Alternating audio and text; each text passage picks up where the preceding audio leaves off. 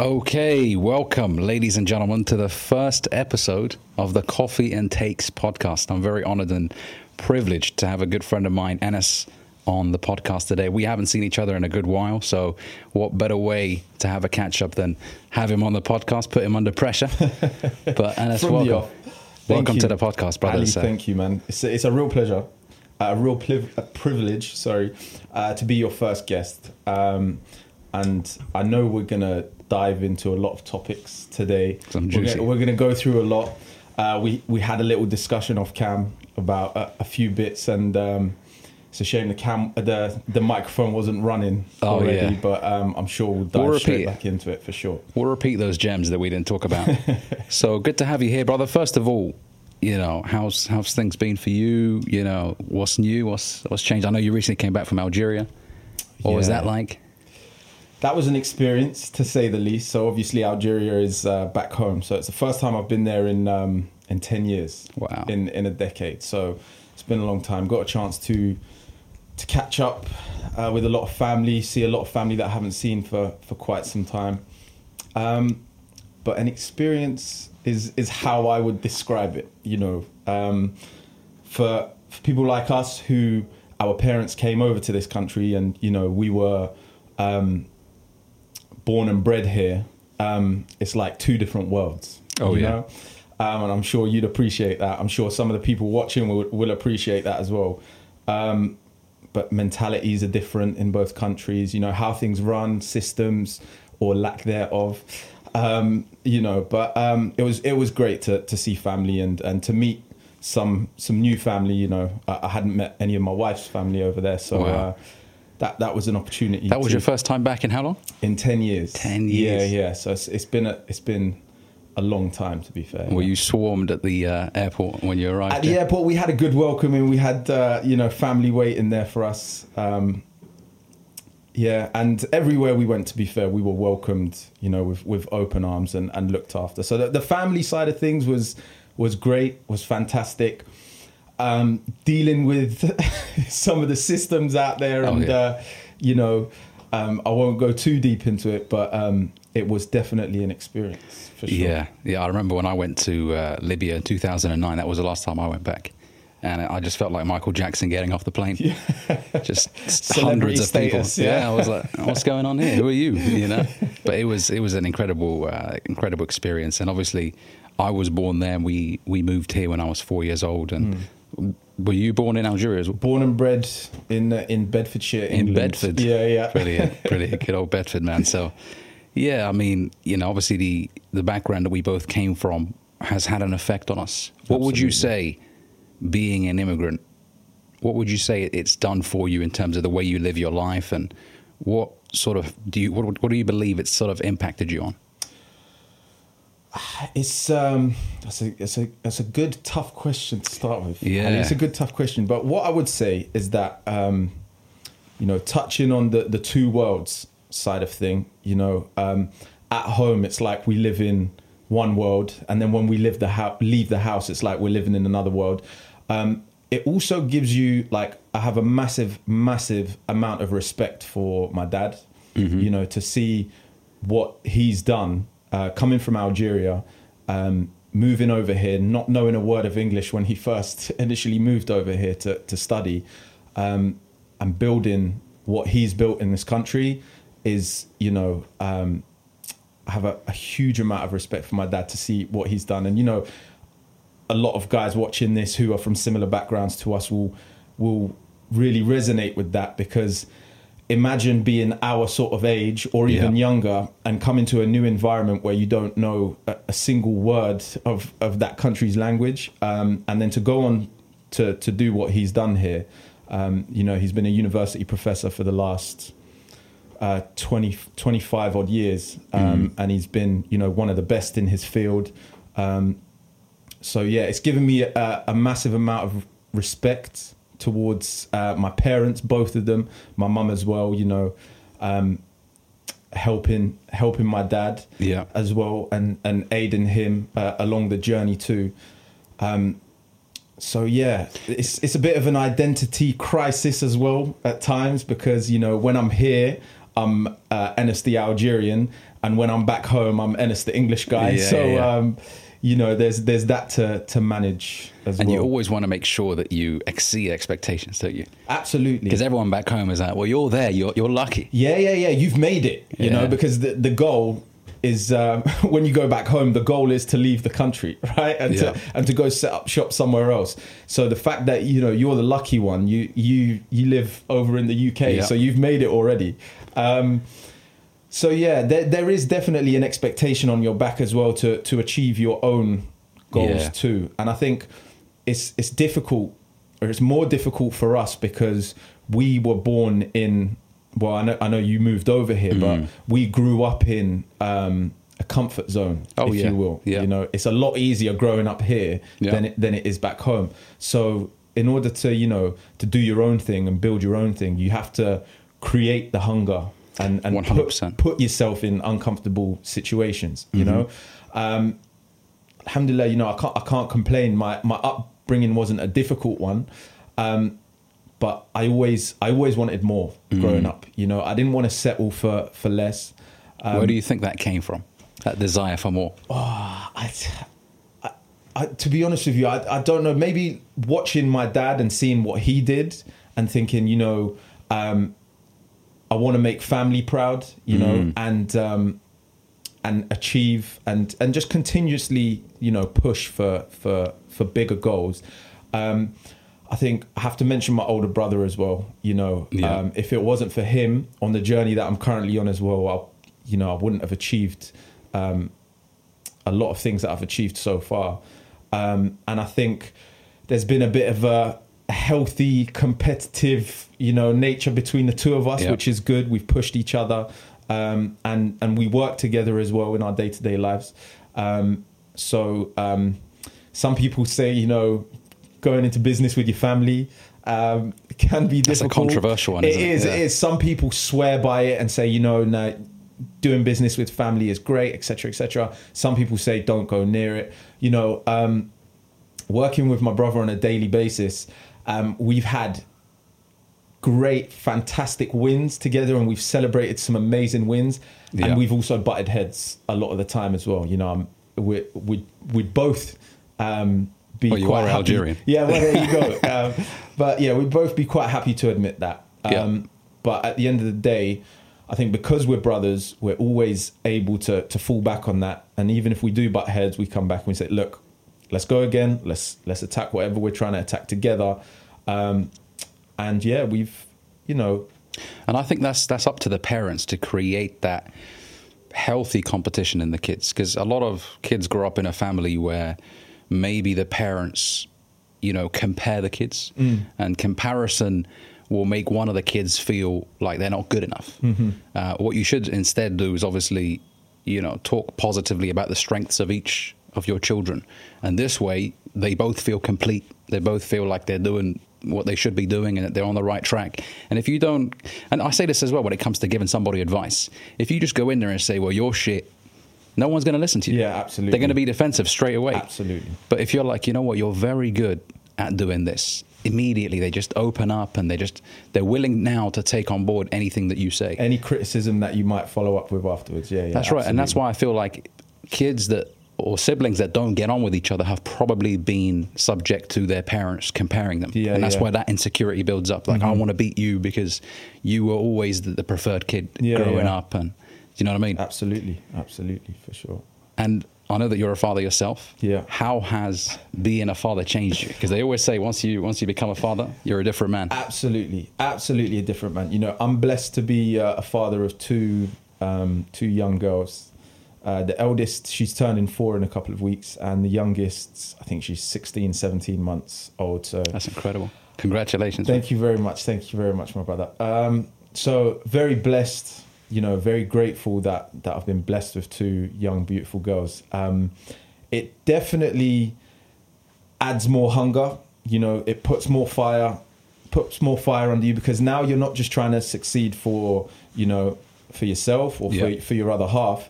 Now you've got dependents. You know, you've got children who depend on you. You know, they look up at you, and their whole life depends on you. You know, without you, they wouldn't exist. You know, they not just struggle to exist. You know, a child cannot look after themselves. So you have to be switched on 24/7 as a parent, you know, as a caring parent as well, you know. Does that make you reflect on when you were a child and the sacrifices your dad made as well? Absolutely. You know, when I became a father, you have a newfound respect for your parents, you know. It's a difficult job. It's a very, very tough thing to do, to be a parent, you know. People talk about the lack of sleep, all of that stuff, you know, when you first have a child. But from the day that you have your first child, you know, your entire life changes, because you can no longer just make decisions for yourself. You have to take into consideration your entire family unit, you know. You get married and, you know, two people come together and, you know, they have a relationship, and you're still two separate entities. But when a child comes into that world, it fully connects you. And now you have to start making decisions for the family unit. You have to start taking into consideration your children.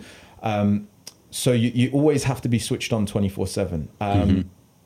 And yeah, it's definitely added to the hunger to want to achieve more now, not just for me and my wife, but for my children. But also it's you know, children can test your patience a hell of a lot as well, you know, especially young children.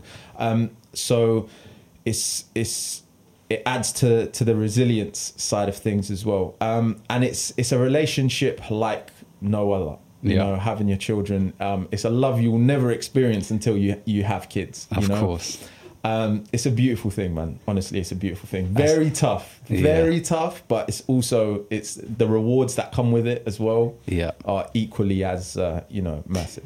Yeah, and I think a lot of people, you know, a lot of young guys in today's age, they do want kids, but I think a lot of them are maybe intimidated by, you know, the idea of raising a child, the responsibilities attached to it. But I think it's important that more young men speak about the, you know, the advantages and, you know, how beautiful it actually is having a family, because now we live in a time where maybe it's not encouraged as much as it used to be, or people are staying away from it. So it's nice. I like seeing young people talk positively about having children and building a family. You know? I'm a big advocate for getting married young and having a family young. I think we live in a society nowadays where it's all very self-indulgent. You know, I want to achieve what I want to achieve, and it's me.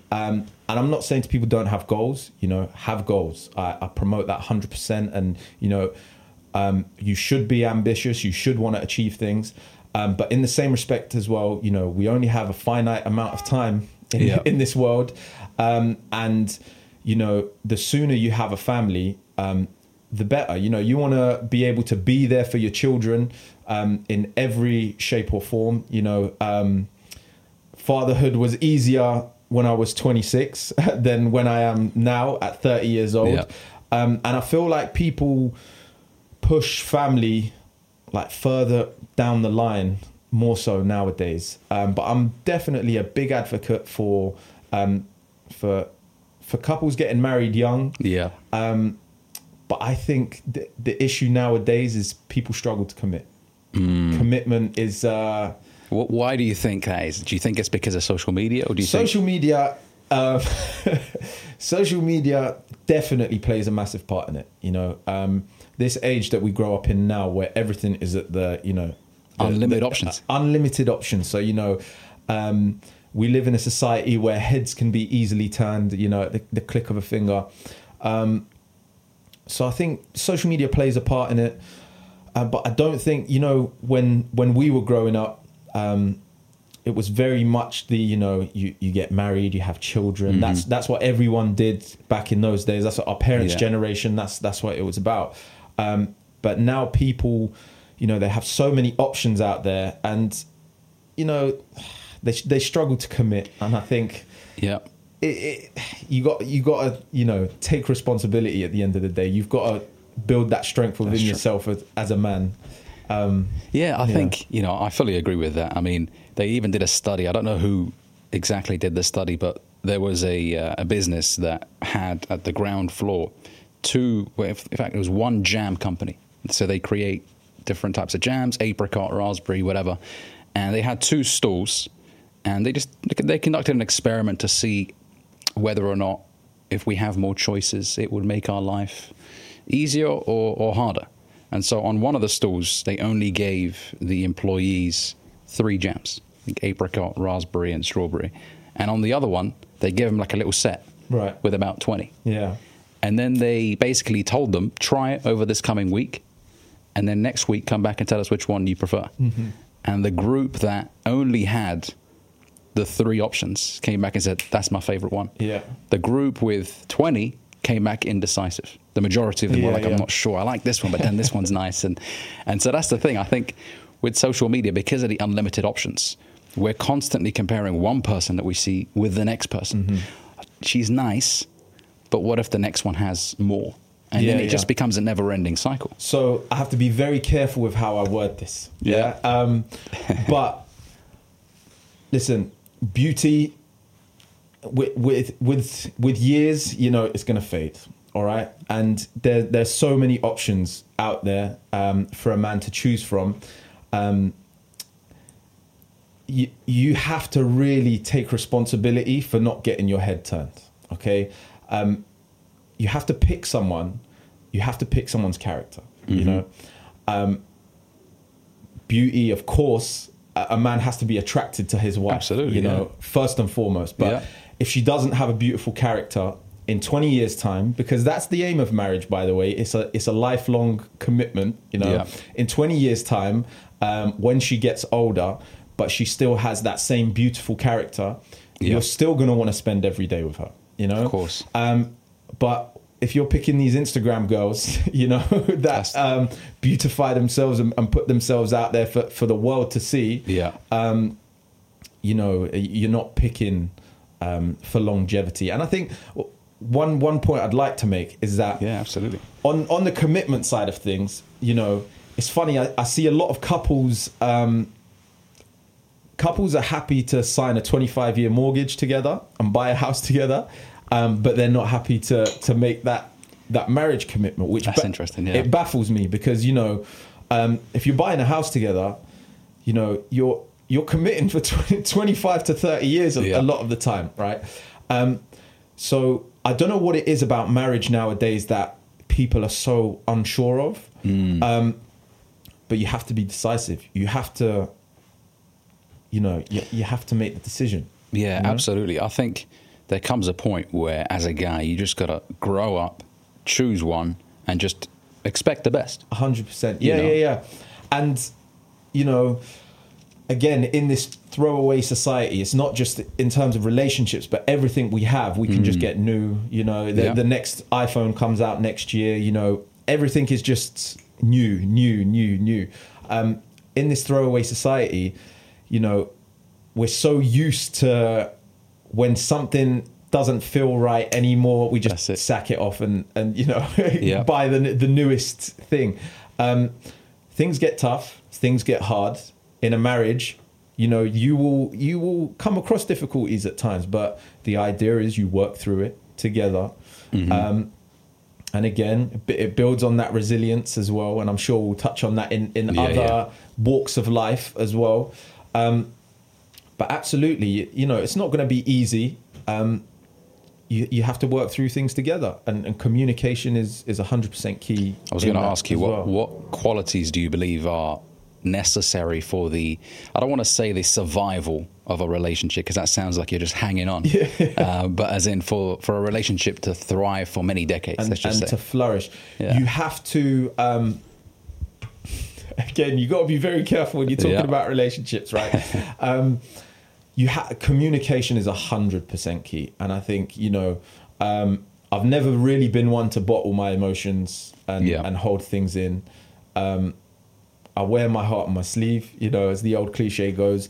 And I think, not to delve too deep into my marriage, but myself and my wife, we communicate very well. And, you know, we're able to talk things through. And the advice that I'd give to people is, you know, conversations can be difficult at times. They can be tough. But you're going to have that conversation at some point, right? Yeah.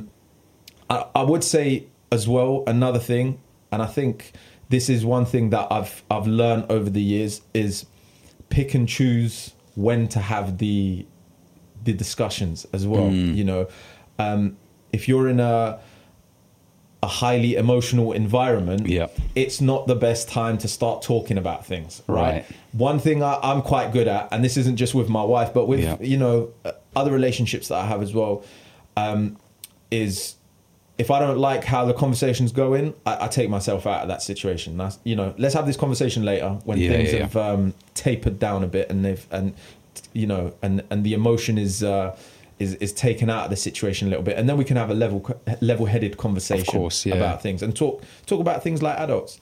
So sometimes it does take, you know, you stepping away from the situation to then come back and have that conversation properly.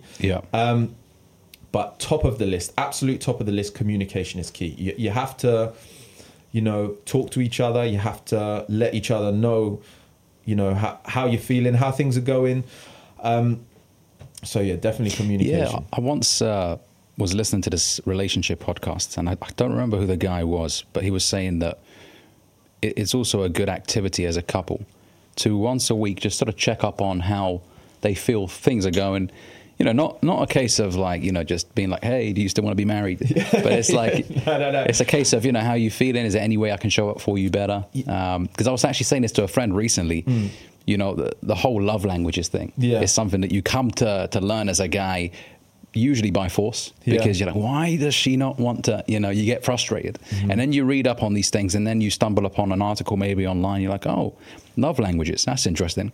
And I think a lot of us guys, especially, we expect to receive the love the way we give it. You know, you're like, well, this is how I like to be loved. Why doesn't she like it this way?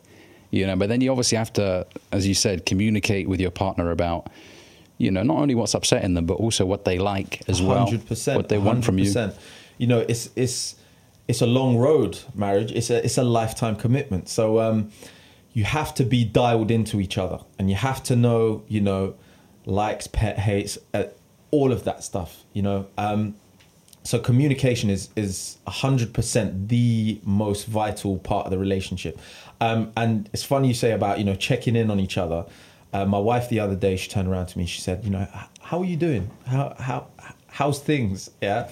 And I kind of turned and looked at her, and I said, you know, all is well, all's good. And she said to me, you know, you never seem to be stressed out by things. Yeah. You never show your levels of stress. And I think, you know, I'm not trying to blow my own trumpet or anything, but I think an old school value for men is, you know, keeping the lid on the situation and not, you know, blowing up and allowing, you know, your emotions to come, you know, to the outside, to the exterior. And again, that's not to say about bottling up your emotions, because I'm not talking about that. I'm just talking about, you know, as the husband, you know, as I'm a very old school, old fashioned gentleman. Yeah. As the husband, as the head of your house, if you will. Yeah.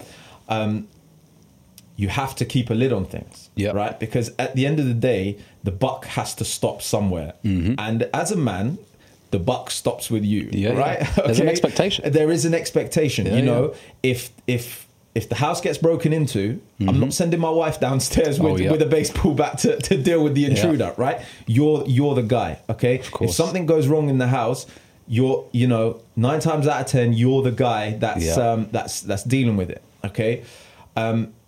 So I still like to apply these old school values in the house, and, you know, not to blow up and show my emotion. And life gets tough. Life gets very difficult as a man. And we're going down this road right now. Okay. Life is tough. As a man in today's society, life is difficult. Okay. A lot of men can get lonely, you know. All of us have times where it's just us on this road, you know. And we have a thing as guys that we don't talk to other guys about how we feel, and, you know, we just ride things out, and, you know, so it can get very lonely. It's a very lonely road as a man. And, it's an interesting thing that you just brought that up, actually, because, I'm with you 100% on the whole be a man, lead, right? Your wife is expecting you to make the tough decisions. It doesn't mean you don't factor in her opinions and her thoughts, but you can't be an emotional wreck. I talk about this in my videos all the time, You can't let the little trivial things cause you to basically break down. There are certain events in your life where you will break down, such as the loss of a loved one, or maybe you built a business and you went bankrupt. In that moment, it's understandable that you'll want to tear up, and maybe that's the way you vent. That's the way you release your frustration. However, I also do believe that a lot of guys are overly emotional. Yeah, absolutely. And that's why a lot of women today will say things like, I just want a man that lets me be free and to think about whatever I want to think about. I don't want to think about the tough decisions and the finances. And, I'm sure you're the same as me, where we as men want to provide for our wives completely. We want to create an environment that's, safe in many ways, emotionally safe, financially safe, because we don't want them to stress, really. I think that's the thing. As a guy, you should be embracing that burden of performance, as they like to say. Embracing that role, it's and I think I have to absolutely give my wife her dues here. The journey that I'm on at the moment, the path that I'm on, I'm self-employed. I work in partnership with my brother, but along the road there's been some rocky roads, some difficult times. Yeah. And my wife, and this is why you have to choose very carefully, gentlemen. Yeah, you have to choose. Fellas. You have to choose very carefully, because it will get difficult at times. If you're pursuing something, if you're working a job, whatever, you might get let go from a job, and then you find yourself in a situation where it's like, I'm in the brown stuff here. You have to have a woman who's by your side through thick and thin, and I got married at the tender age of 22 years old. That's incredible. Right. So, I wasn't in an established job at the time. I mean, I was working a job, but it wasn't where I wanted to be. I was working towards, I hadn't even graduated from uni, or I think I'd just graduated from uni. So my wife wasn't marrying a completed, finished product. A finished product. She married a work in progress. But we've built this together, and I'm quite that's one thing I'm very proud of my marriage, is that I feel like we did this together. So you have to choose a woman who's down in the good and the bad, because sometimes life gets difficult. If we rewind back to the pandemic, I had a business with my brother, which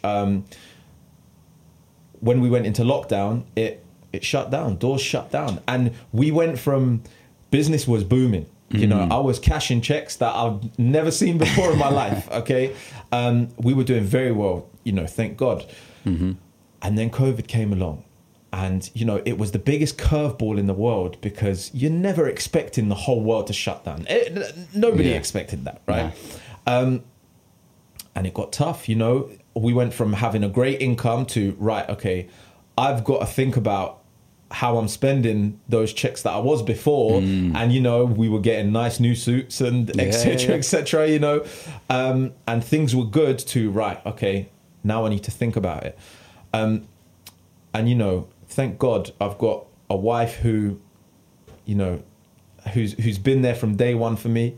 And we were ready for it. And since that business has gone to one side, me and my brother, we reevaluated the situation.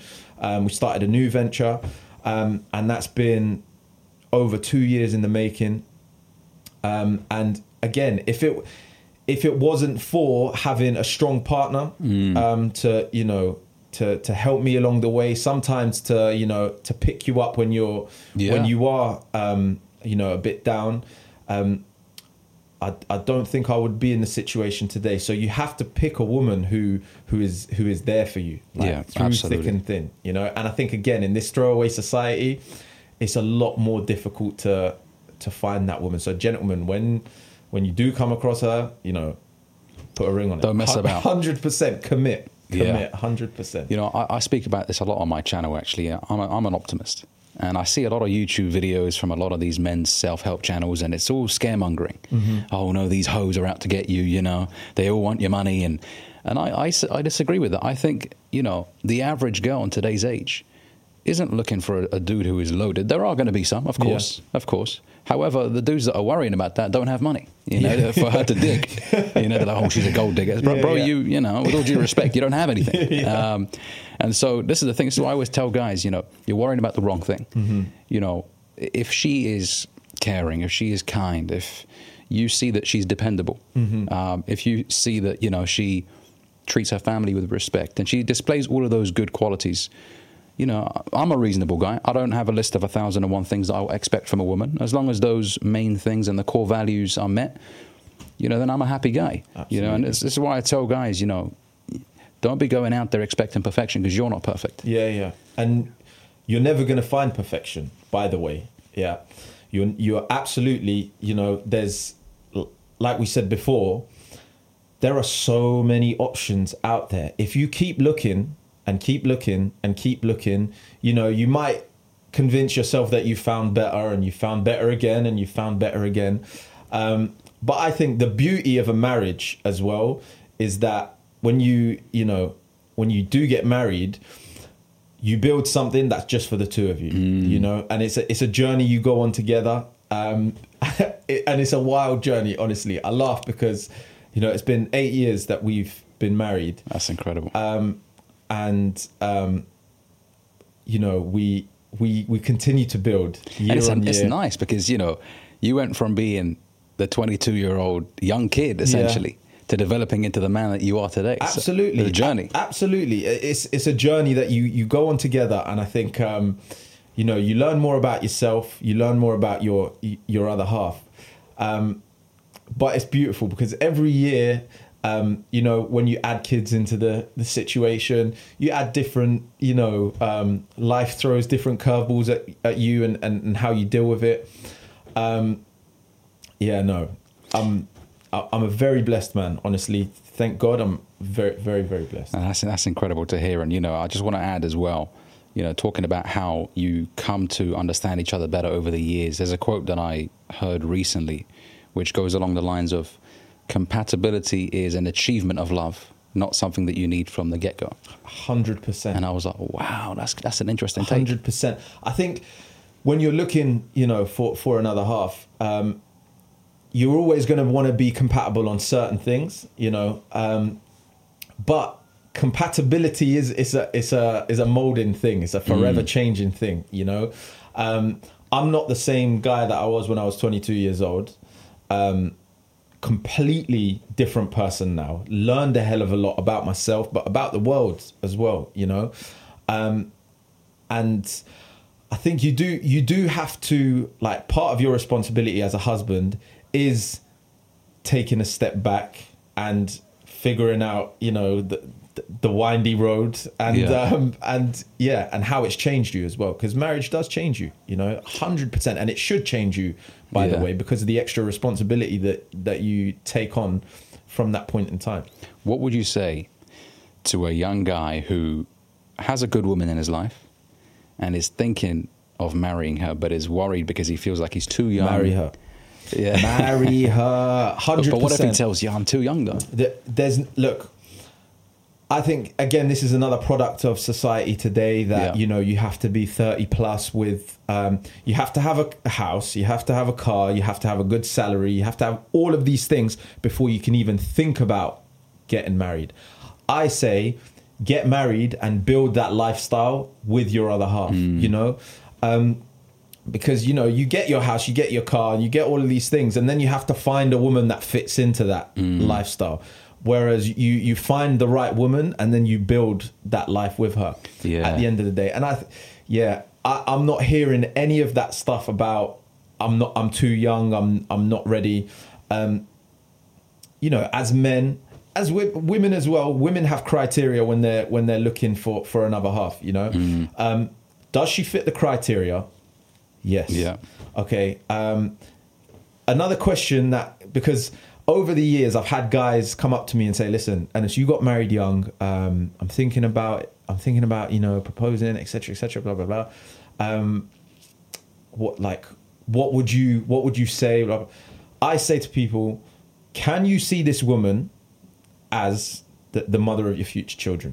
Can you imagine her as the mother of your future children? Does she have those qualities that you feel like she would be able to bring up your children? Because at the end of the day, that's part of marriage. You need to factor that in. Yeah, you know, yeah. If the answer is yes, marry her. Like, commit, decide. Like, you know, again, men today, too flippy flappy. Yeah. Too let me go and make a list of pros and cons and and you know, that sort of thing. Like, I'm not saying make impulsive decisions out here. Of course, you have to think things through. But at the end of the day, if everything is pointing you to walk through that door, then walk through that door. Don't wait for somebody to take your hand and know, and walk you through that door.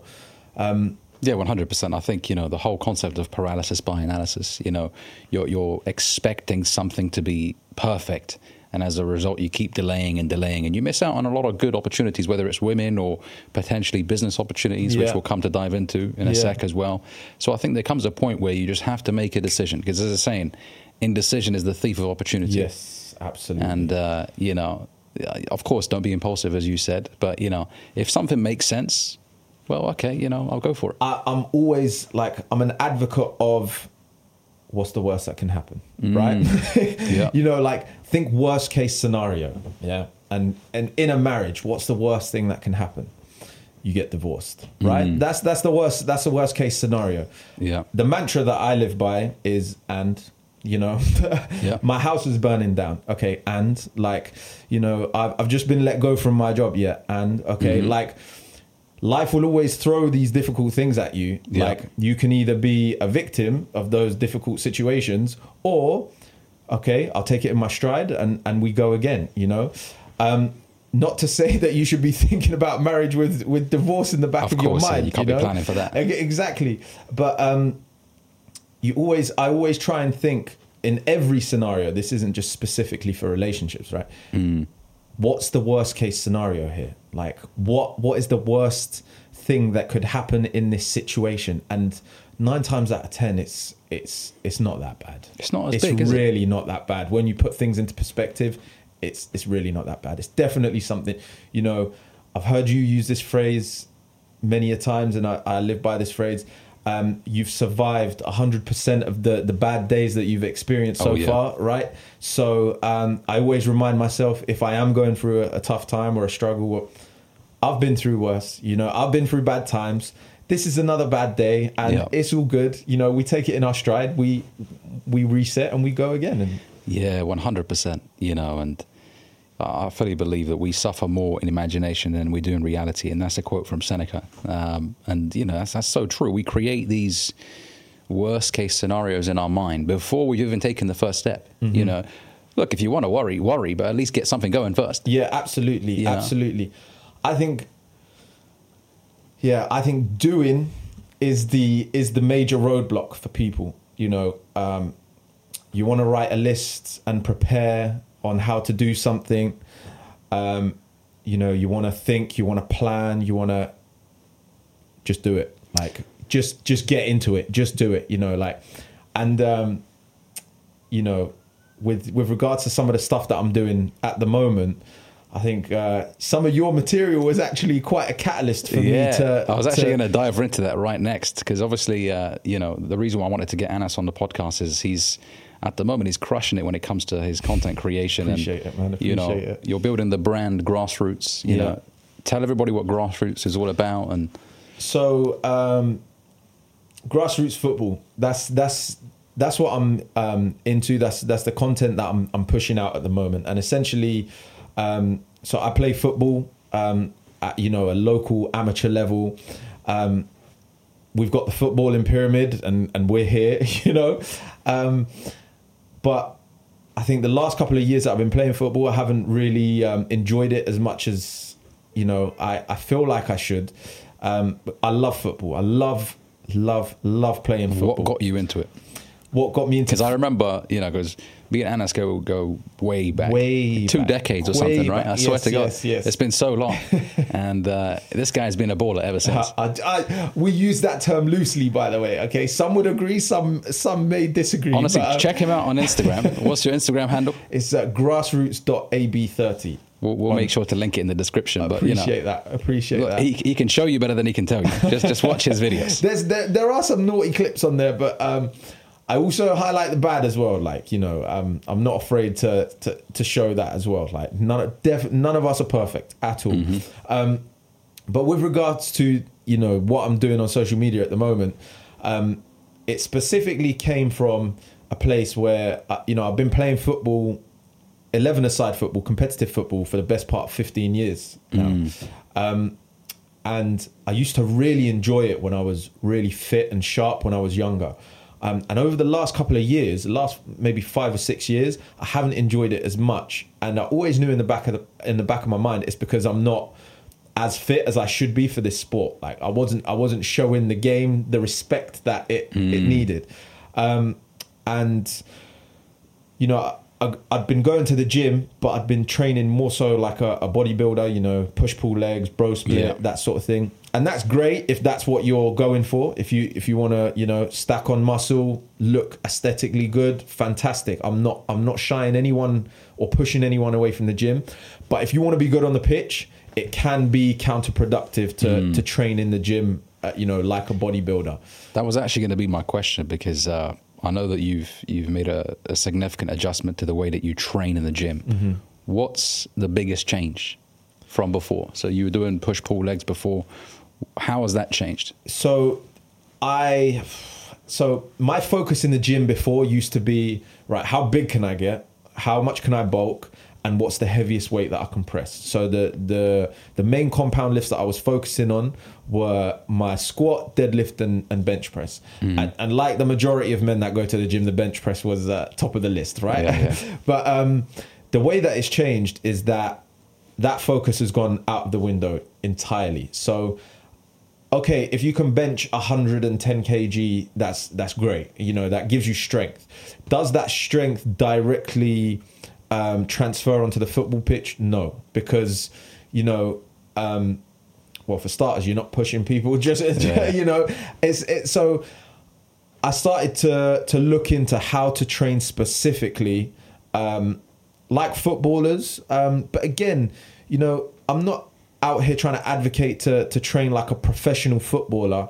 The idea behind the Grassroots page is that, you know, we play football at an amateur level, but the content that's currently out there is more geared towards elite level players, academy players. You know, are you trying to become a professional footballer? Are you trying to break through an academy? But Grassroots is quite neglected as a field in football, you know, and we make up the majority, by the way. We're at the base of the pyramid. So, you know, only the top 0.1% of players make it to Premier League or sign professional contracts. So the majority are playing at the base of the pyramid. So how can I train to be the best version of myself on the football pitch and achieve the best results? So I started putting those, you know, big weights to the side. I still use weights in my training, but it's more explosive weight training, a lot more focus on higher intensity. You know, how can I push these weights that it's going to help me directly on the football pitch? And that sort of thing. So I'm trying to push training advice out there, but I also want to take the angle of advising players on certain things in what I like to call the beautiful grassroots game. All right. Grassroots football is, you know, slightly different. It's a hell of a lot different to the professional game, but it's got some beautiful things about it that, you know, you don't learn until you've been playing in that game for a while. So I want to give advice to you know, young players who are making their way up in grassroots teams. people that are moving over to new teams, how to interact with, your coaches, your teammates. So I try to give like little golden nuggets of advice to players in the sport. Like a whole 360 approach. Yeah, and I think, it's still very early days in this whole content creation thing. I've always enjoyed creating content. So because I remember many years ago, you were making videos. I was. Yeah. So long ago, I was a personal trainer. And, I got onto Instagram and I grew my account quite rapidly. I was training with some guys in North London who have gone on to do some, become some big names in the industry and do some successful things. But when it came to personal training, it wasn't for me. The sector, it just wasn't for me, if I'm honest with you. And I think because I've always enjoyed football coaching as opposed to coaching in the gym per se.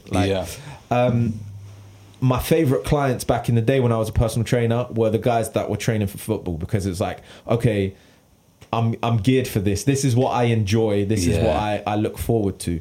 I used to do content creation back in the personal training days, and I enjoy making content. What did you enjoy the most about it? Because the content creation game isn't for everybody. Absolutely. But what drew you into it? I think making things that people relate to. Making pieces of content, putting content out there that people can relate to. But also one thing that I really enjoy and that I'm enjoying more so nowadays is putting pieces of content out there that people are benefiting from, So whether it's TikTok, Instagram, when people engage and they ask me, right, but how many sets do I do this for? And, so I'm thinking, okay, this person's asking me for advice, they're valuing what I'm putting out there. And I know there's a chance that they might try this drill out or they might try this exercise out this week. And it's all about impact. It's all about, making an impact. I said it before earlier, we're on this earth for a finite amount of time. Do we just want to be, spectators and just watch the world go by? Or do we want to positively impact other people's lives, Absolutely. I would have to agree with that completely. I mean, the thing that drew me into content creation was obviously the impact aspect of things. When someone benefits from something that you've said. And I think a lot of the times as content creators, we underestimate how many people are watching our videos. And obviously as you continue to grow your sort of subscriber base, your follower base, you get more and more messages from people, and they all, the majority, I would say, are very positive, and they're quite detailed as well. A lot of them, they'll get into their life and how, you specifically said something in one video that helped them. So the impact is incredible, and, it lives on. Obviously, that piece of content stays on the internet forever. Yeah, and that can be a blessing and a curse at the end of the day, so that's part of the game. That is part of the game. But I think as well, the difference between a successful content creator, and it's not to say that I'm there, I'm well on your way though. I'm trying. Okay. But I think it's very easy to get discouraged in this game. Right. So you put a lot of time into what you're pushing out. You post it on whatever platform it may be, thinking, you know what, this was bang on the money, and this is gonna pop, and it's gonna do, and then it doesn't get the response or the engagement that you're expecting. It's easy to get disheartened in this game. It's very easy to get disheartened in this game. But just like everything else in life, it's all about consistency. Turning up every single day. And this applies to social media, content creation. It applies to, business ventures. It applies to absolutely everything, turning up every single day, putting the time into whatever project it is you're working on, even on the days where you don't want to turn up. And those are the most important days to turn up on, because those are the days that can kill your project entirely, essentially. 100%, and there's peaks and troughs in everything. I'm sure you'll agree. Absolutely. There's tough times in all these games. And you just got to ride it out. 100%. I mean, that's why I believe it's very important to get clear on why you're doing it. 100%. Because if you're just doing it for views and money, you're going to burn out and you're going to crash and you're going to quit. Because the reality is you ain't going to see any views or any money for a while. Yeah, for a long time. And that long time, that, I mean, it's like you're walking through a desert and, you know, there's no sight of water anywhere. I mean, most people would just give up, you know, but, you know, the most important thing is that you know why you're doing it. You know, there's a great book called Start with Why by Simon Sinek, and he talks about it. You know, if companies, if individuals get clear on the why, they'll go a lot further. And there's a saying, if you don't have a reason, you're only here for a season. And I fully believe in that. I mean, when I started making videos, and look, my audience is continuing to grow, and of course we have big goals, but there were many people that started around the same time as me that stopped within about a month or two. Because, you know, like you said, you look at the view count in the early stages and you're like, well, I'm putting all this effort. Putting in hours of work into this, and it's not translating. It's not translating, and it's not going to translate for a very long time. And there are still times now where it doesn't translate, you know, and whatever that reason may be, you know, but you have to push through the tougher days, right? And going back to the whole why part, you know, whatever you're doing, it's got to be something you're passionate about, something that you enjoy. Because, you know, the old saying goes, the man who enjoys walking is going to walk further than the man who, you know, loves the destination. The man who loves walking is going to walk further than the man who loves the destination. That's powerful. If you're worried, or if your sole focus is the end goal, you know, is the big pot of gold and the viewer count or the successful business or whatever it is, you're going to find it very difficult to pick yourself up on those difficult days and drag yourself through. But if you love what you're doing, if you genuinely enjoy what you're doing, so what, you post something and it doesn't get the response that you wanted, you know, I still enjoyed the process, you know, so, and you keep enjoying the process, you keep turning up, you keep, you know, the resilience is a must. Like, you have to keep going. And like you said, I've seen some great ideas, some fantastic content creators. And then I go onto their page and I'm like, you haven't posted since like 2021. What a shame, because this was actually I thought this was foolproof. But, you know, 9 times out of 10, if you just keep going, you just keep pushing, and you refuse to quit, you know, you're going to get there. You know? I always say it's inevitable. I mean, that's one of my favorite words, you know, because it's impossible to not get what you want if you just keep bloody showing up. 100%. I mean, look, there's obviously taken productive action. You know, the whole saying, work smart, not hard. You know, I believe you've got to marry the two together. Yeah, absolutely. So, you know, understand where, you know, the work translates into results. Because sometimes you find yourself doing something and there's not much of a result. And I do that all the time with content creation. You probably do the same. Yeah. You notice that this color of caption gets more views, or this hashtag or whatever.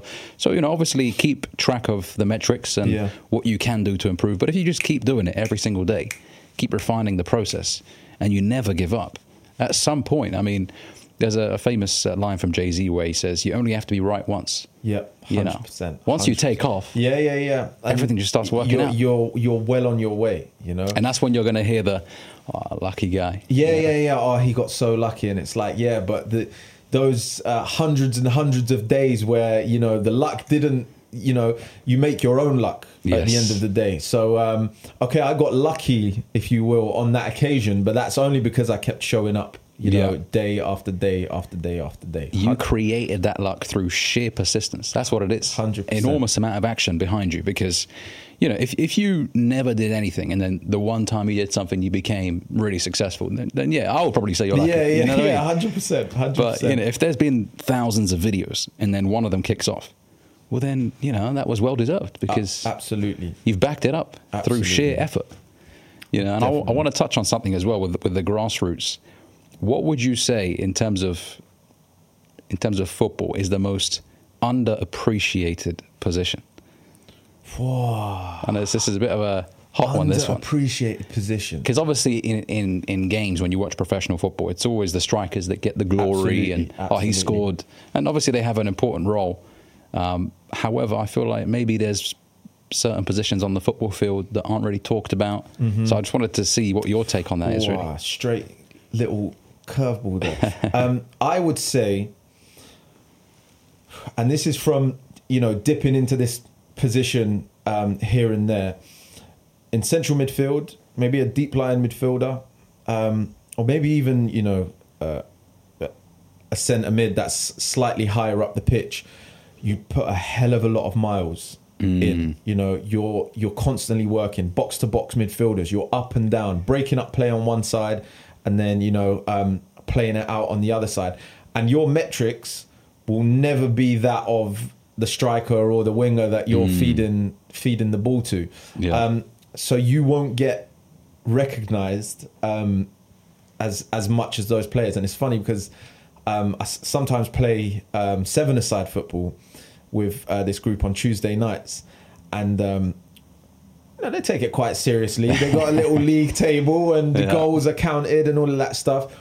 And then players are asked for their man of the match at the end of the games, and 9 times out of 10 it's the guy who scored the most amount of goals, and he could have dropped a stinker, but he scored 3 or 4 goals that game, so, you know, he's got to be the man of the match. Whereas the guy in the middle of the park who's worked back to help his defence, then worked up to you know, to help the attack as well.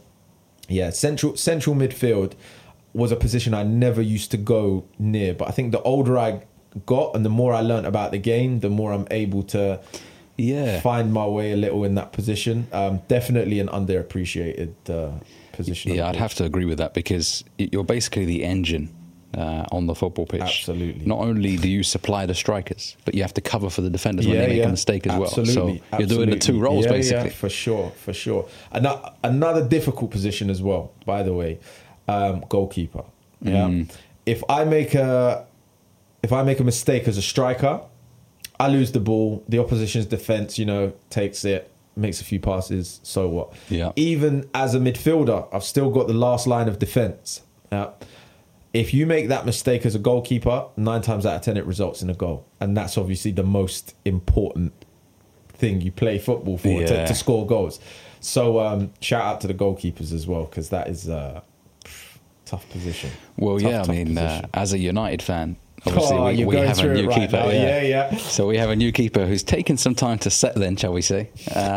You know, he, even today actually in the game that we won just about 2-1, he was at fault for conceding that goal, to be fair. And towards the end of the game, when McTominay scored the winner, he actually ran across from where he was all the way to celebrate with McTominay for saving his ass and saving his job, basically. Because I mean, I remember when De Gea was playing for Man United, he used to get stick all the time. Absolutely. You know, the pressure. It's a high pressure situation. You make one small mistake and the ball's in the back of the net. So it's tough for the keepers, and it's a confidence position as well. You know, if you're low on confidence, you don't really have an opportunity to find that confidence in the game.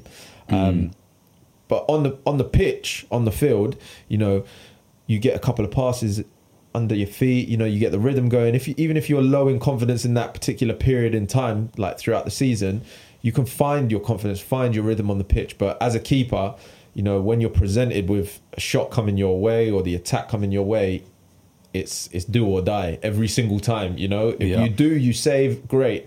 If you don't, it's in the back of the net. So at the moment, your position is it more of a central defensive midfielder or central attacking? Central attacking midfielder. So well, I play Saturday football and I play Sunday football. So God bless my wife for putting up with it, I tell you. So I play Saturday afternoons, and I tend to play more of an attacking role on Saturday afternoons, and then Sunday mornings, when I haven't got as much in the legs from the day before, I tend to play a bit more of a deeper lying role.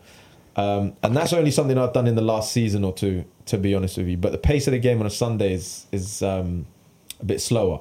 But everyone's hungover, yeah, you know, everyone's hungover and still half cut from the night before. Yeah. But so you get a bit more time on the ball, a bit more, you know, opportunity to make a better decision. What would you say? Morning. What would you say are the 3 most important qualities to have for somebody who plays in your position? I think at this particular level, and this goes across the park, to be honest with you, but I will always put fitness at the top of the pack. Yeah. Mm-hmm. You have to be, as like a number 10, you know, an attacking midfielder, you have to essentially be the fittest player on the pitch, because you have to be available for the ball to be played through you at all times. You have to be that option. So whether or not your centre backs have played the ball across and then they've played it back again, you've got to be picking up pockets, appearing in little pockets of space across the pitch where somebody's not marking you, so that you can pick the ball up, shift it off to someone else. So fitness is definitely number one. You've got to have the ability to pass, and you've got to have a range of passing on you as well. So nice little short through balls, and you've also got to have a nice little long ball in you too.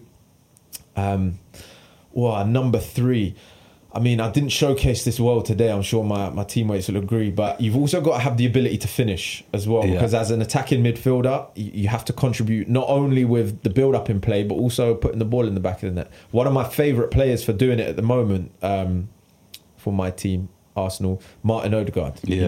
He comes up with the goals. And not only has he got that, beautiful, intricate play and pinging the ball left, right and centre, but he's got the ability to put the ball in the back of the net. So, I also think that being in the right place at the right time is a skill. It's a skill, something that you can work on, but I find with some players, they've just got it. They just know where to be every time. Like if we're talking about a professional situation, professional setting, Erling Haaland for Man City, he just seems to know where the ball is going to be every single time. And again, that's probably through hours of drilling and hours of working at it. So it's crazy because he's a young player. Like you would obviously expect that from a 30-year-old striker. But I think he's like 21. 21, 22 or something like that. I think it's in him. Like he just knows where to be. Instinctive. Do you know what I mean? So, it's a skill that you can work on. But like some things, you've just got it, and I think that's a knack to have. But it's not to say that you can't drill these things and you can't work on them. Like the age-old football debate. Ronaldo or Messi? I was going to get into that. Who's the greatest of all time, right? For me, 100 times out of 100, I'm picking Ronaldo. Okay? Is he more talented? No. Is he more skillful? Has he got, better attributes, etc., etc.? No. And that's the reason, funnily enough, why I choose him as the greatest of all time, because the fact that he's brought himself up to Messi's skill level, to be in that conversation is through pure hard work and determination, and the longevity of it as well, the consistency of it too. The numbers he's posted is just absolutely ridiculous. And I know people will say about World Cup, this, that, whatever. But I just think he's had to work that hard to be, in that debate. So, the age-old Would you say that you've come to appreciate him more as a football player as you've sort of worked on your fitness aspect of things as well? Because you've come to appreciate that a lot more. Absolutely. And football players or, grassroots, whatever level you play at, will appreciate this. There's a difference between being fit and being match fit, right? So there's a difference between, I go for the gym and I do a 5K and all of that stuff. And there's a difference between I've got 90 minutes plus added time in my legs and I can, keep it. And to be at that level, that he has been at for the last 20 odd years of the game, there's times I can't be bothered to train, I can't be bothered to put the effort in. And sometimes you might not turn up for a session or something like that. But his mentality is just, no, I turn up every single day. I put that effort in. It doesn't matter how old he is, by the way. How old is he now? 39, 38? 38, 39, I think. And it's just incredible. And I don't want to hear people about saying Saudi League and all of that stuff, okay? He's posting the numbers, even in that United side where people touted him as the problem, yeah? He was insane. He was coming up clutch, hat-trick against Spurs. I remember that one. Scoring in the Champions League. And the goals that hat-trick that he scored against Spurs, the volley. Madness, yeah. This is the thing as well. Greatest. I remember these goals. Like, you can pluck them out of your head as well. Memorable moments. I would say he's probably the greatest header of the ball of all time. Yeah, absolutely. Without dispute. And the thing is, again, was he the best at that naturally when he was, 18, 19, 20, no. coming up in the the early days at Man United. No. Absolutely not. But it was a skill that he worked on, and he sort of began to master at Real Madrid. And then at Juventus, you've got that famous header that he scored when he leapt however high off the ground. So, he's just testament to the fact that hard work beats talent when talent doesn't work hard. Yeah. So many players have come and gone in this era of football, and Ronaldo's just been at the top. And then you've got the player that they'll tout as the next Messi or the next Ronaldo, and he comes along for a season or 2 seasons or 3 seasons, and then he withers away because he hasn't got that, that elite mentality, that elite mindset. That is true. I think also knowing how to evolve your game to support the team is a tremendous skill. And Ronaldo is probably the best example of it because, as you mentioned, when he first came into that United squad at 18 years old, I remember seeing, some of the highlights of him dribbling all over the place, losing the ball. A lot of the players like Keane would get frustrated with him, skulls. But he was so aware of his game that he started to develop his game IQ a lot differently. And, obviously at Real Madrid was probably the best example of how he put down steroids. Yeah. He went from being, to be fair, I mean, I actually want to ask you this. Do you prefer the silky smooth United Ronaldo 2008, 2007? Oh, that's another thing that, that you've got to love about the guy is that he has evolved as a player, and there's been so many different versions of him. There's been the pure goal scoring machine at Real Madrid when he was playing through the middle of the park, up top as a number 9, and he was just scoring goals for fun, just putting it in the back of the net, I think some of the things that he did in United in his Ballon d'Or winning season, for the age he was just insane. And the trickery and the quick feet and all of that. But I think the older that he got, he learned to sort of cut the excess, cut the fat. Let's just get straight to the main dish, basically. And I think what he became at Madrid and the numbers he was posting, I think he had more than 1 goal a game. Yeah, he ended up, I think, with 450 goals and 420 appearances, I think. Insane.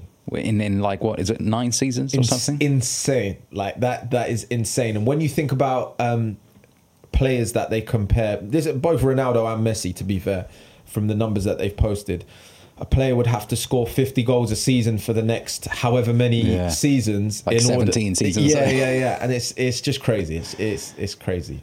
No. Yeah, I mean, the consistency and the duration of that high performance is what makes those two incredible. I mean, how could you sustain that performance for almost 2 decades? Yeah, it's mad. It's incredible, and it's an elite level mentality. Very few have that degree of mentality and mindset of working through. Because again, it hasn't been sunshine and roses for these guys all the way. Both have experienced injuries. All of those things, you can allow things to infiltrate you and drag you down, or you can say, no, I'm not going to allow that to get on top of me, and I'm going to work through that. And that's nowadays as well. As men, we're told, it's okay to be sad, and it's okay to let these things in. And I'm not saying don't experience emotion. I'm not saying be cold-hearted and etc. But I feel like we've taken it to the opposite extreme. Really feel that and everything, sit there and just exactly. And it's like you're allowing things to consume you and prevent you from moving forward. Whereas if I say, no, I'm not going to allow this to faze me, no, I'm not going to allow this to faze me, it's not bottling up emotions, it's not it's just, again, going back to what I said earlier, things could be a hell of a lot worse. It's not that bad. In the grand scheme of things, it's not that bad. So let's just push it to one side and... Well, yeah, I mean, I think one of the best quotes I've ever heard is recycle your pain. When you're experiencing something really bad, take that energy and use it to transform yourself for the better. You know, whether it's a breakup, whether it's, for example, you're an athlete, you injured yourself, you're out for a year. You got to somehow take that frustration and do something with it. Absolutely. Otherwise, it will paralyze you. Absolutely. It will keep you down, and like you said, now I feel like a lot of guys unjustly bathe in their emotions almost. Yeah. You know, they enjoy feeling sorry for themselves. And one of the things actually that, and this is a bit of a sort of side topic, but one of the things that I believe has affected men also is this, what I like to refer to as sad boy music.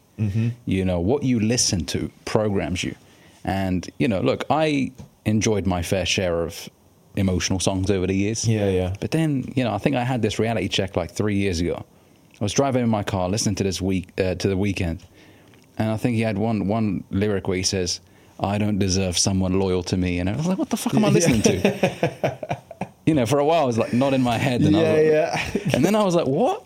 I don't deserve someone loyal. Hell no. And then I just changed the song straight away. And now I only listen to things that I believe will make me feel better. And look, you know, there are songs that some would say the emotional aspect of it is what is enjoyable, like the longing for somebody or whatever. But then there's songs that are just going to make you feel bad about yourself, and you were the one in the wrong. And, you know, it's always the love songs, you know. It's always the guy who made the mistake. You know, and now she's with someone else and she's happy, and, you know. She's better off without me, all that stuff.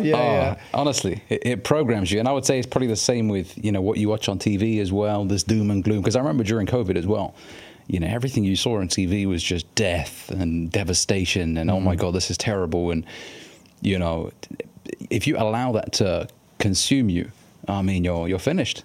Absolutely. You know? Absolutely. No. And if I'm honest, I try to keep all of these things to a minimal. Like I have my series that I indulge in from time to time. But I feel like if anything's preventing you from the main goal, you know, try and tone it down a little bit. Not to say don't, you know, indulge from time to time. But I think, you know, if you've got a main focus, a main ambition that you're working towards, don't allow these things to become distractions and take you off that path, you know? Absolutely. And on the football, actually, going back to the football, I've got a few questions for you. I want to see what your answers are. I'm curious. The greatest Premier League player of the last 25 years, who would you say? Thierry Henry. Why? Hands down.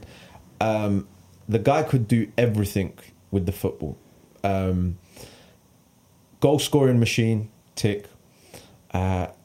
Provider, one of the most unselfish strikers you will ever see. Robbed of a Ballon d'Or as well, where he scored so many goals and assisted, you know, so many goals in the Premier League campaign. And I can't remember who it was given to. The name will come back to me. And if it doesn't, somebody in the comments. I know Torres won it one of the years, right? Fernando Torres. I think Nedved was the player that won it when Thierry Henry should have won it that year, I believe. Correct me if I'm wrong. But he was just complete, and you know, he was just suave on the pitch. He was silky. He's silky. You know, he'd just flow and he'd just glide past players, and he made it look easy.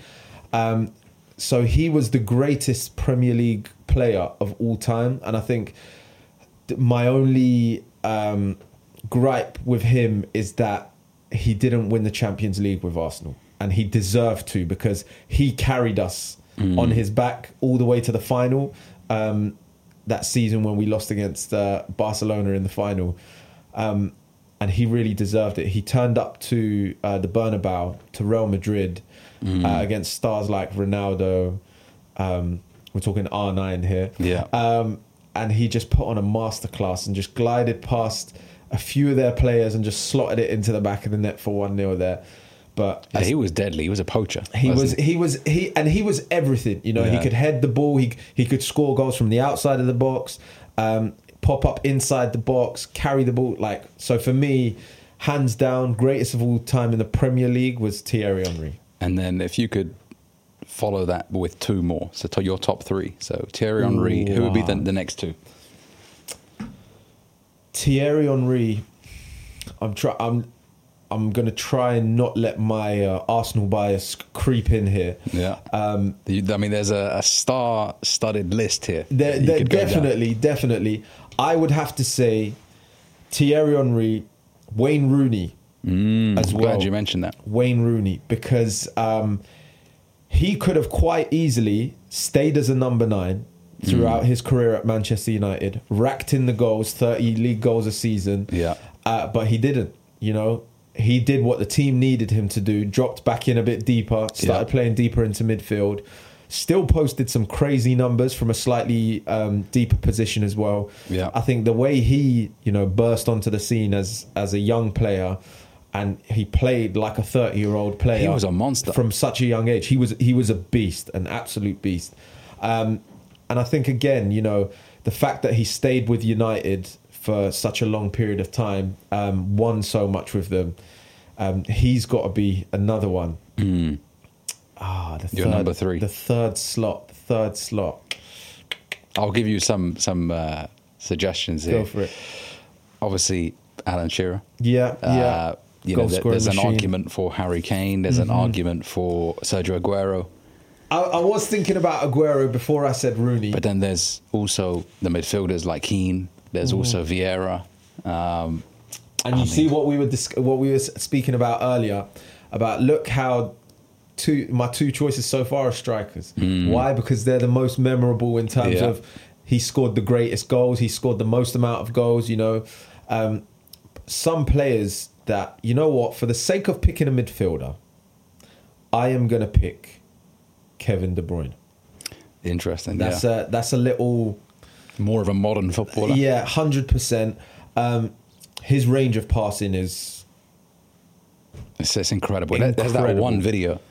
You know, people make memes about it now. When your friend assists you at the club or something, and it's just like Kevin De Bruyne getting the pass. Oh yeah. Crazy. And yeah, some of the assists that he's had have just been insane. But I think again chimes in with goals here and there. But he's just been so consistent as a midfielder. David Silva is again a great shout too.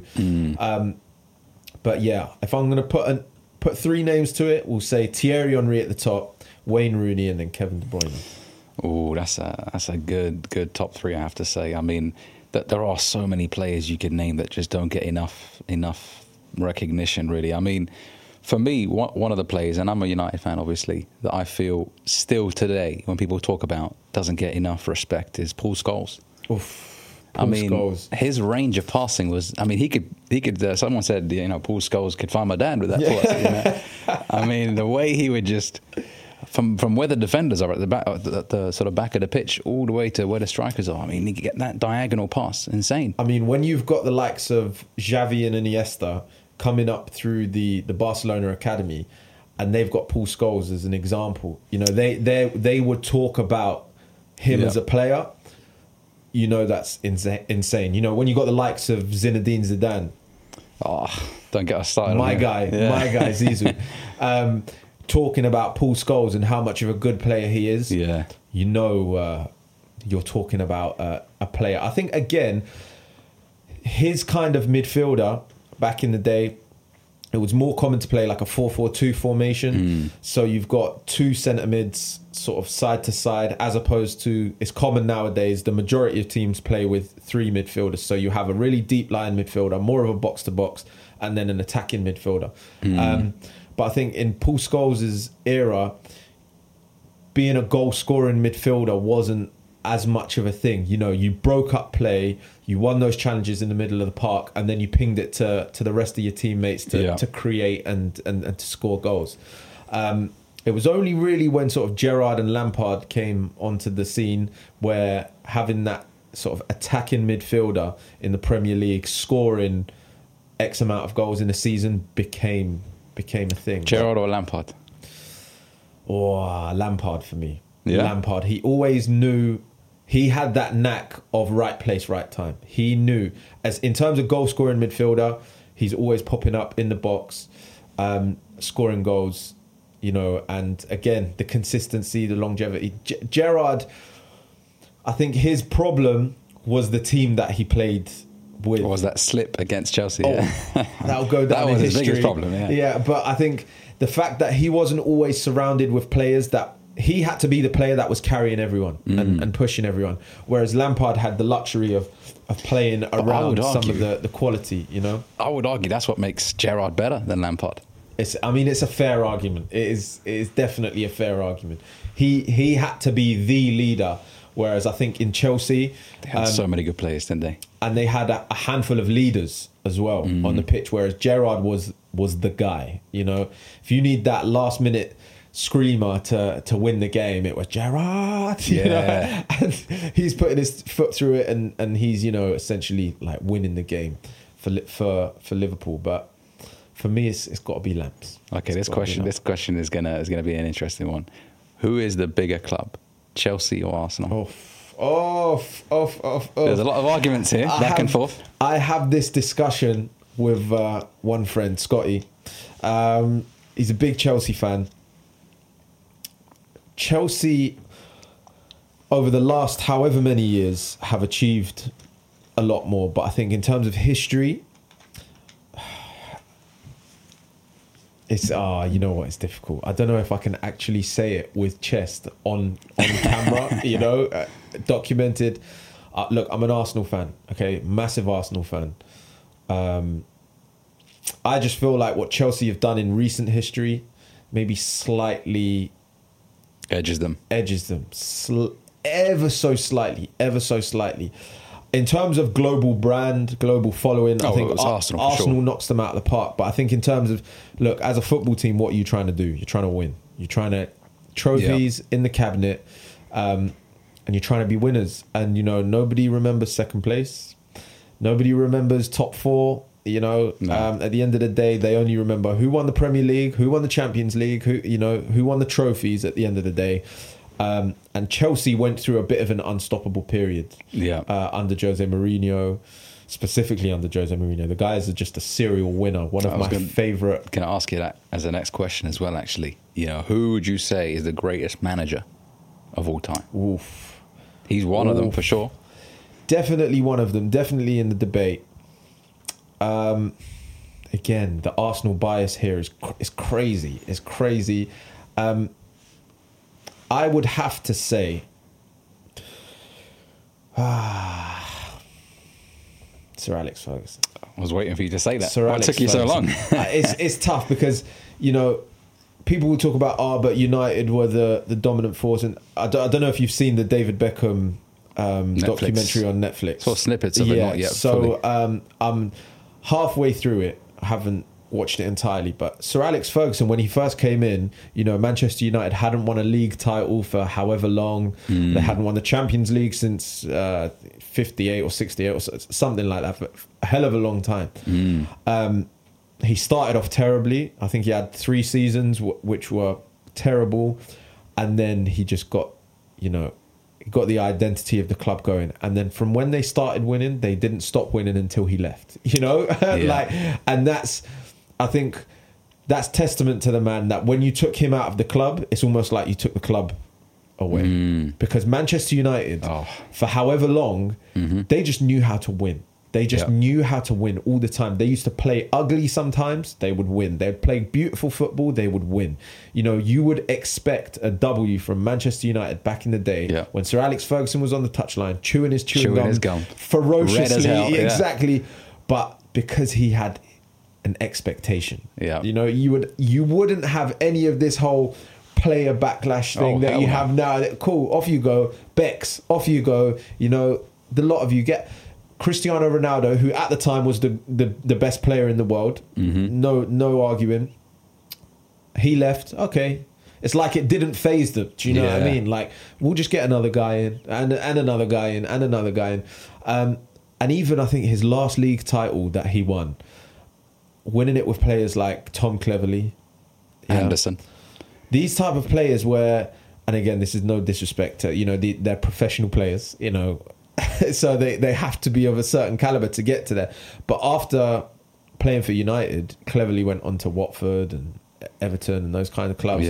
Didn't really find his feet. So he went from being a Premier League winner with one of the greatest club at that point in time. Still not is. Of all time. But at that point in time, United were untouchable. And it's almost like it didn't matter who Sir Alex Ferguson put on the pitch. He would get 100% plus out of these players, you know. So I hate to remind you as well. 8-2. Remember that? Yeah. I remember that. With that team actually, with Cleverley in midfield. There you go. And it's There was that famous game where he fielded 7 defenders on the pitch at once. O'Shea playing in midfield. Like crazy things like that. And people would come back and say, "Oh, but Pep Guardiola, he's won it here, he's won it there, he's won it there." My issue is with recent things coming to light. Financial issues at Barca, financial issues at City.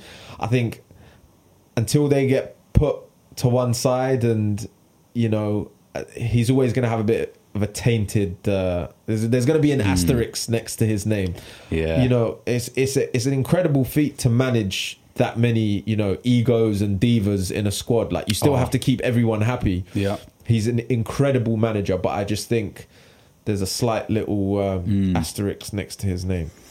Yeah, absolutely. I think when you already come to a well-oiled machine, no pun intended, such as Man City, for example, who have been running smoothly for quite a while now. And don't get me wrong, he's had a huge role in that himself. Mm-hmm.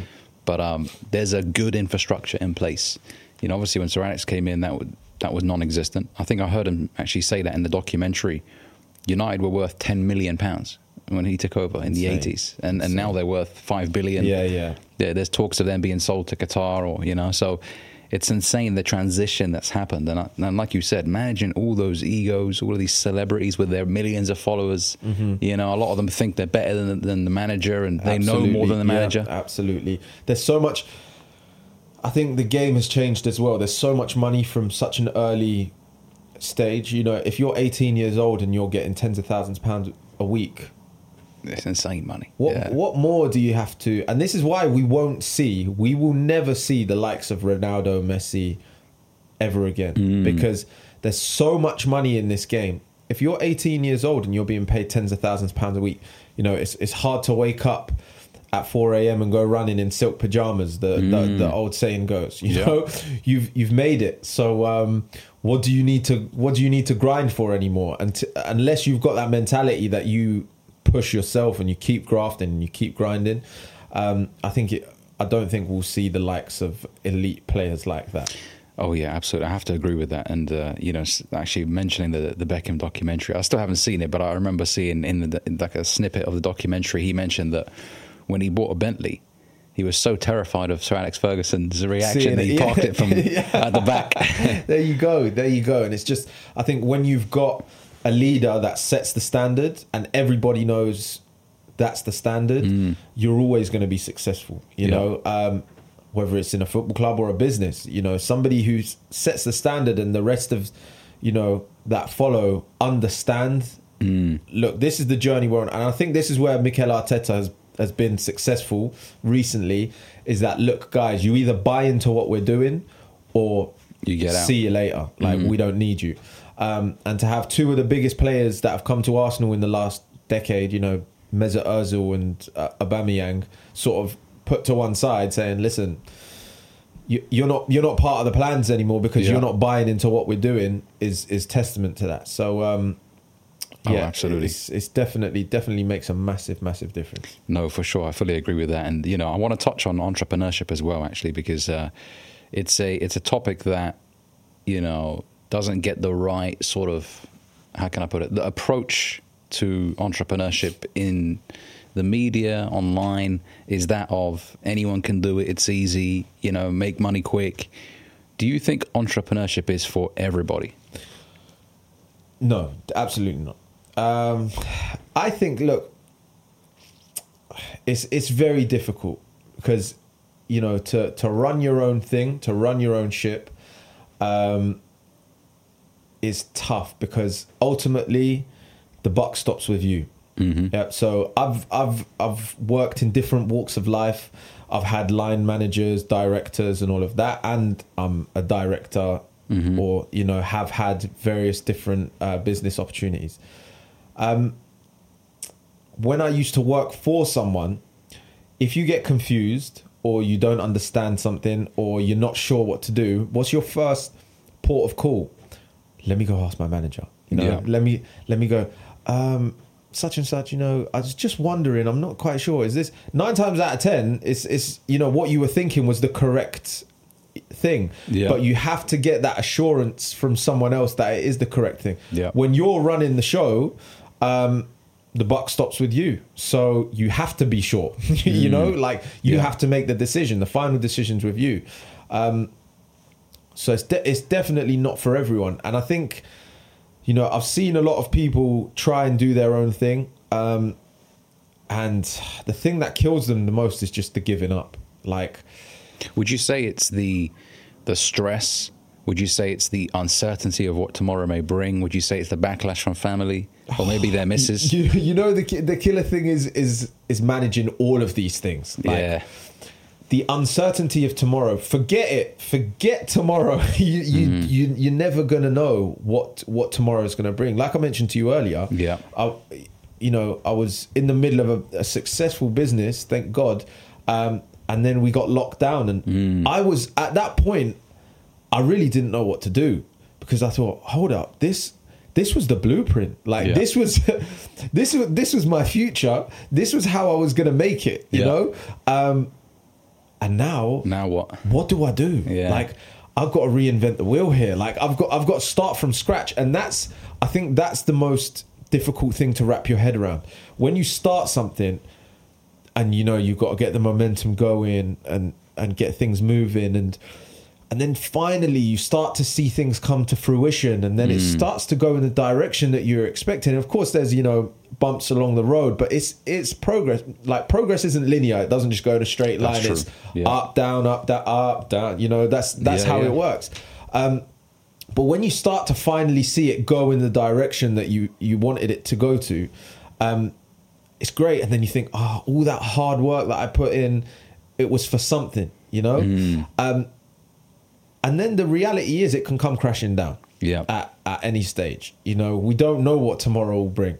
I fully agree with that. I think the desire for certainty is messing up a lot of people. Yeah. Because they want to know what tomorrow brings. I mean, I have a friend of mine who, you know, I would say he's an ambitious guy. He wants to achieve more. But the fear of what tomorrow may bring is paralyzing him. He can't seem to take the first step. And, you know, I've told him countless times, you know, change the way you see the uncertainty. Let it excite you. Yeah. You know, because tomorrow you can end up being bigger and better than you ever expected. Absolutely. You know, entertain that possibility as well. Get comfortable with being uncomfortable. Yeah. Right. So put yourself in uncomfortable situations and just enjoy it. You know, I had to smile and pinch myself a few times when I was in the previous venture that I was in. I would contact directors, you know, investors, you know, property investment, you know, moguls, if you will. I'd message them on LinkedIn directly, and I'd power out so many of these messages to these guys, until one day one of these guys responded to me, and then I found myself in a meeting with my brother across the table from the guy who owned 99p stores.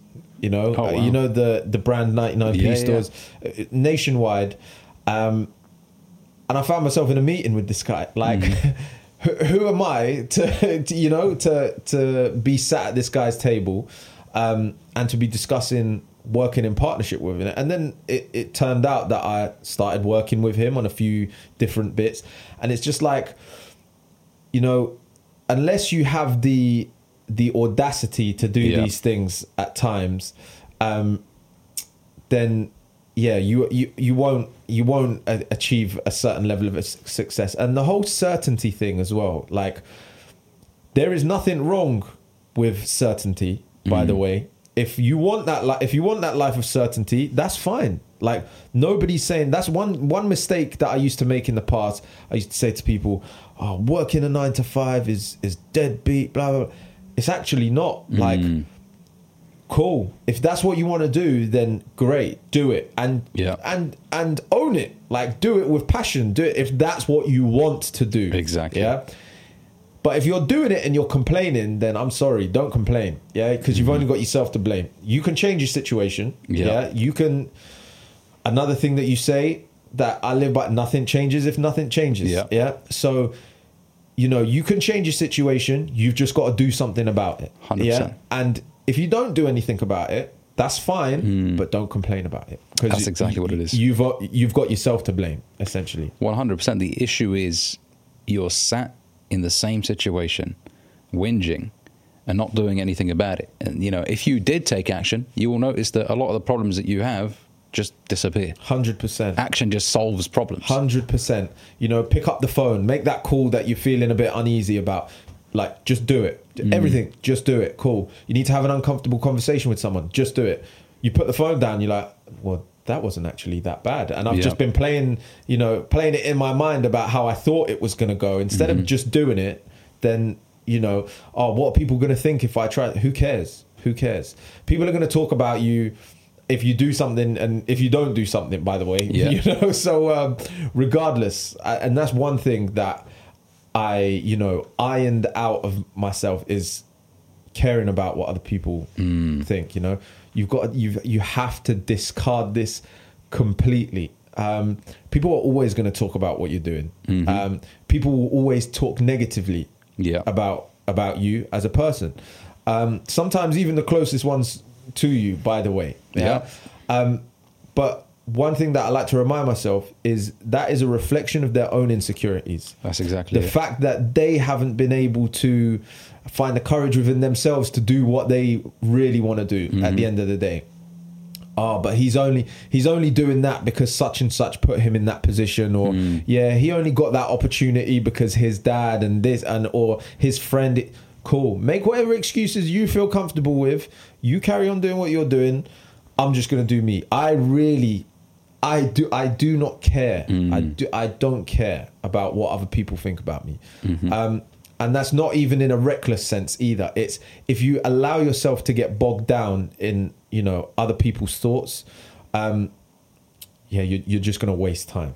You're just going to waste time. 100%. Yeah, 100%. I think it comes from their own insecurity.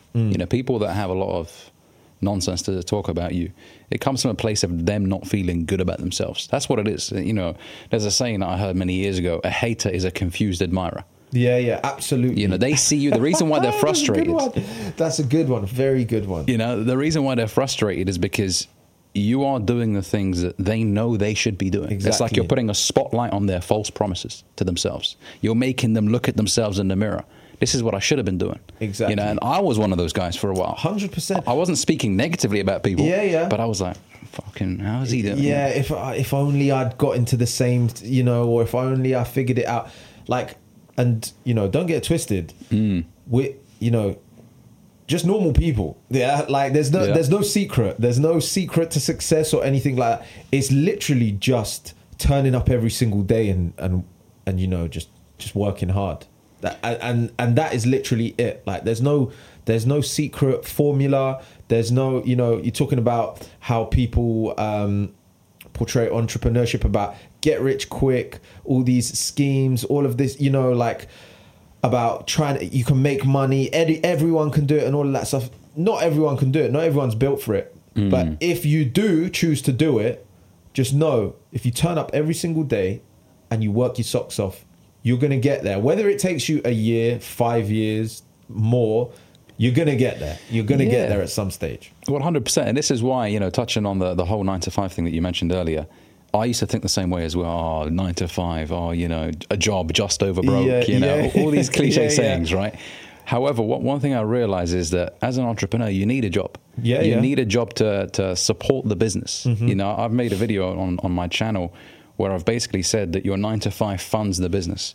You need to do that in the beginning. And look, I'm not saying be disingenuous and, give your employer 10% of what you could, because I live by the saying, how you do anything is how you do everything. If you're sluggish at your 9 to 5 and, you're lazy, then it's going to translate into other areas. Absolutely, yeah. And hard work is an honorable thing. And so, put in a solid shift at work. As soon as your 9 to 5 finishes, go back, relax, kiss the dog, as they say, and then hit the town, do something, sit down and start scheming, basically. Start thinking of, right, how can I, make more money? And look, it's not always about making money. If you enjoy doing something and you feel like it makes your day exciting, then fair enough, because they've done studies where they've said that beyond 60,000 a year, there's not really much of an increase in happiness. It's like it becomes like a diminishing curve, basically. Yeah. And I do agree with that. To be fair, I think that there comes a point where if you were to make $7,000 instead of 6, it's not that much of a difference. Of course, you know, going from making 6 figures to 7 figures for anybody would be a huge jump. But you know, I think once you've satisfied the immediate concerns of money, yeah, how am I going to afford my rent, my car payment, whatever? Once that's all taken care of, now you can start. And this is why a job's important. Because I don't know about you, but when you don't have money coming in, you can't, the creative juices aren't flowing. Yeah, absolutely. You can't think of ideas because you're worried. Yeah, and you're thinking, right, how am I going to solve that? And how am I going to do that? And you can't, it doesn't, you don't allow yourself to be 100% focused because your focus is taken elsewhere. And by the way, that's part and parcel. That is part and parcel. In some journeys, you know, you're going to get a point where it's like, right, what invoice am I going to pay? Is it that one this month or is it that one this month? Like, you know, you got to weigh it up sometimes. Okay, let's do that one this month and we'll tell this one, you know, hold fire for it.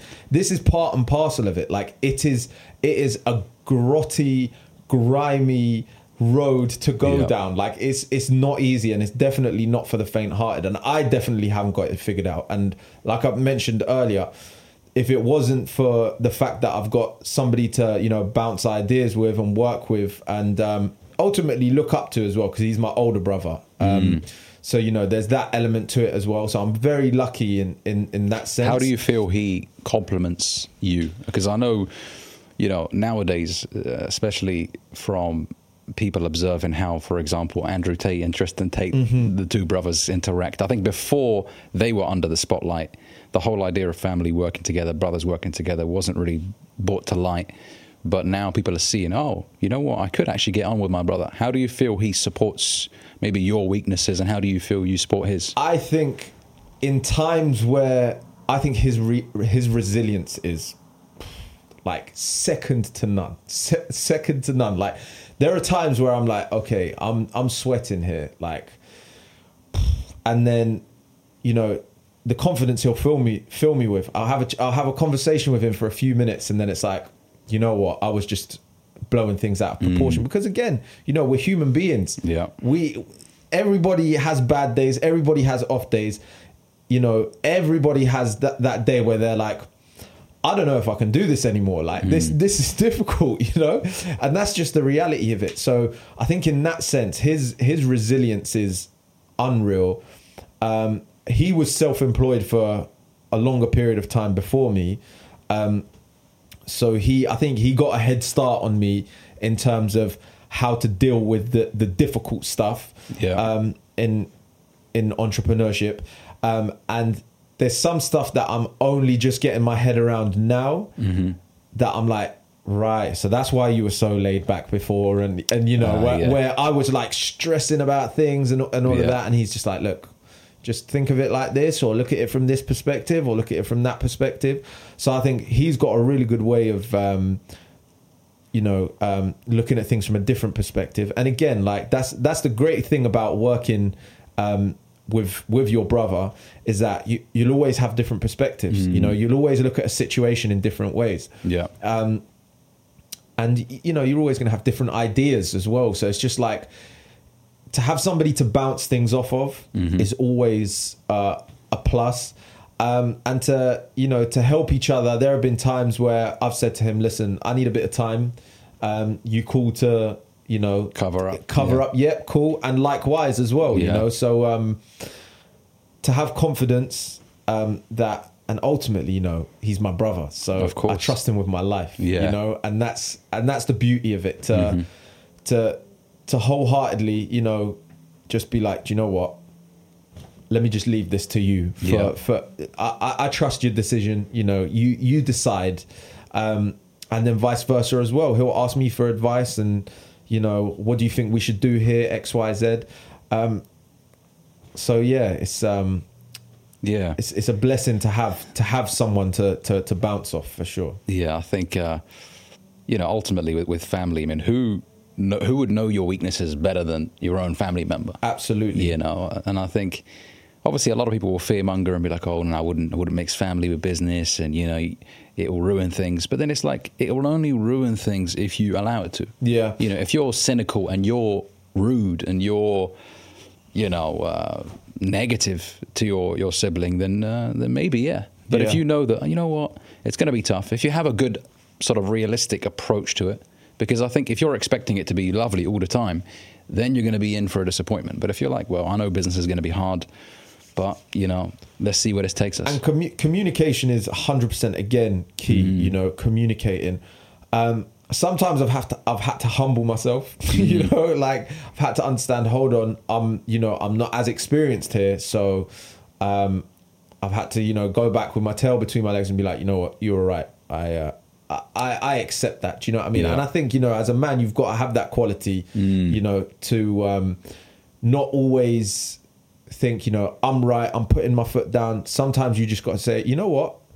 And again, this is one thing that men of today, everyone of today's society struggles with, taking accountability. I screwed up. I'm quite, in every situation, I'm quite happy to go, do you know what? I take that. Yeah. I own that. I won't let that happen next time. Yeah. Whether it's in business, I've said that to my brother so many times. You know what? That's on me. That's my mistake. And I'll make sure that won't happen again. Yeah. And like, so for next time, I'm going to go through everything with a fine comb. Do you know what I mean? And on the football pitch as well, I've made mistakes that have led to opposition. Class guy, sorry. That's it. Or I've made a mistake that's led to an opposition's goal. Yeah. And I turn around and I say, yeah, my responsibility. Yeah. Won't happen again. And I'll go and work twice as hard to make sure that it doesn't happen again. Do you know? So accountability, so quick nowadays to pass the buck. No, but such and such did this, or no, but it wasn't my fault because of X, Y, Z. And it's okay to say that it was your fault. There's no problem, That's the thing. What do you lose in saying that I was wrong? Exactly. Your pride, you feel like it may have been, I don't know, affected in whatever way, but just think about how many marriages and businesses would have been saved if someone would have just said, my fault, guys. 100%. Let your guard down and just say, you know what, I appreciate it. That's me. And I think people respect you more when they see that you're able to admit when you're wrong. How, like you said, how many people, don't talk to each other or, have allowed a relationship to be ruined because neither one would stand down. And if you ask them, what was it that you fell out about in the first place? 9 times out of 10, do you know what? I can't even remember. We just don't talk anymore, So that's the thing, and I think one phrase you could put is conflict resolution. I think it's resolving conflict in the best possible way without letting it grow into something it shouldn't grow into. It's like, if you have a small fire somewhere, contain it quickly before it causes devastation. And I think with relationships, for example, I think with guys, one big mistake they make is, either they brush it under the carpet or they say, we'll talk about it another time, and a problem that isn't addressed immediately will grow. It will magnify. Absolutely. Yeah. No. And not addressing it is the worst mistake to make. Like, you can park it. There's no problem with parking a problem, but we've got to revisit that, and we've got to talk about that, and we've got to, air it out and deal with it, because then it can fester, get worse. And then everything that happens beyond that point gets blown out of proportion. Deal with it, be accountable, put your hands up when you're wrong, stand your ground when it's your turn to stand your ground as well. But ultimately, take accountability, man. Like, be responsible. Stop blaming other people for your life. Like, another thing is, as men, like, no one's coming to save you. No one's coming to save you, bro. No. Like, it's you. Yeah. It's like, okay, cool. So the climate is terrible. The economy is terrible. This is terrible. That's terrible. Okay, cool. No one's coming to save you. Like, get on with it. Crack on with it, That's the thing. I mean, even your own parents at a certain point are going to be like, what's wrong with this guy? We've helped him, we've supported him. 100%. Why is he not able to just get things moving? And even, if you're in a relationship and you keep complaining to your wife, I mean, there's a difference between coming to her and asking for her opinion about something, and then there's also coming and whinging, complaining about the same thing usually, and that's what makes it bad. It's the fact that you've talked about this before, or you've whinged about this before, and you haven't addressed it. Yeah. You know, what women want to see is a guy that's a problem solver. And the way I see it is, if you have a serious problem, go to some of the strong sort of male role models in your life, whether it's your father, uncle, brother, a friend, somebody that you know you can actually count on for good advice. And, you know, because I don't, as we said earlier, we're not saying bottle it in until you blow up, you know, but go to somebody that you know you can trust, who won't use it against you. Because I think that's a fear a lot of guys have when maybe opening up to their woman. They fear that it might be used at some point. And, you know, the way I see it is, go to your strong sort of male role models and ask them for advice, and then take that advice on board and implement it, you know, and move forward. Ultimately, basically, when you're complaining, what you're actually saying is, I need solutions. I'm frustrated. You know, I keep experiencing this occurrence over and over again, and I don't like it. You know, and that's what we said earlier. Nothing changes if nothing changes. That's the thing. If you do nothing with it, you're just going to keep experiencing it. You know, nothing will change. Absolutely. And I think if you flip it and you're the person that's being asked for advice, 9 times out of 10, the person that's coming for advice knows what they need to do. They've got the answer, you know. They just need that reassurance. So like I was saying earlier, when, you know, you go to your line manager and ask them a question. So I had a director back in the days when I was working for a company, and she told me, what I do in that situation is I say to the person coming to me for advice, well, what do you think is the best answer? Because sometimes she'll get asked something and she wouldn't know the answer to it, you know? So what do you think the best answer is? Well, I think X, Y, Z. Sounds good. Let's go with it, you know? So it's like people have the answer a lot of the time. They just want to be told that it's a good answer. Do you know what I mean? So a lot of the time, you know what you have to do, bro. You're just going to get that. Listen, that is what you should do. That confirmation as to that is the, you know. That's exactly what it is. Yeah, that confirmation. I mean, I speak to a lot of guys on coaching calls, and they often tell me about something that they want to do. They've got an idea they've been sitting on for a while. Ali, what do you think? Shall I? And they'll run through exactly why it's a fantastic idea, and I'm nodding along. And at the end of it, I want to do it. Yeah, you know? yeah. So it's like, so what are you waiting for? Yeah, do it. Like, you're just waiting for somebody to tell you. So, yeah, a lot of you know, one thing that you've said quite a lot of times as well is something along the lines of, if you start today, like, imagine where you'll be a year from now. Yeah, you know. And that year is going to pass regardless. So quick. 100%. It's October. But yeah, exactly. Before you know it, the time flies. Yeah. So you might as well pass that year doing the thing that just do it. Like, literally just do it. And again, what's the worst that can happen? Just go for it. And in a year's time, you'll see that seed that you planted is actually grown, and there might be a few misshapen leaves on that tree, you know, but it's growing at the end of the day, and progress is progress at the end of the day. Yeah, absolutely. That's what it is. That's what it is. You've just got to, you know, stay within the process with an enthusiastic mindset, expecting to win. Now, that's something I talk about quite a lot, is expect to win. Yeah. You know, I don't wake up every single day and grind hard to lose. Yeah, absolutely. You know, so definitely expect to win, but, you know, embrace the reality of entrepreneurship and understand that, you know, you might have to start from ground zero, you know, multiple times. But as long as you are somebody who believes, I mean, it's strange to describe it really, that innate self-belief, because some people can find it even though their circumstance is terrible. Yeah. You know, like I've always known that I will be something. I don't know where that's come from. You know, I've had every job in the book, because I didn't go to university. So after A-levels, I worked in warehouses, restaurants, and I always knew, Ali, you could do something big. You know, and I would say one of the most life-changing experiences I've had, and I actually want to touch on that in just a second with you as well, is when I jumped into sales, it shook me up, because it threw me into an environment that was really uncomfortable. Yeah. You know, my first sales job actually wasn't far from here. It was for a telesales company where there was no computers or anything, just pieces of paper and an old school corded telephone. And it was an environment of 200-300 calls a day. I think the training was like an hour, you know, from starting the job.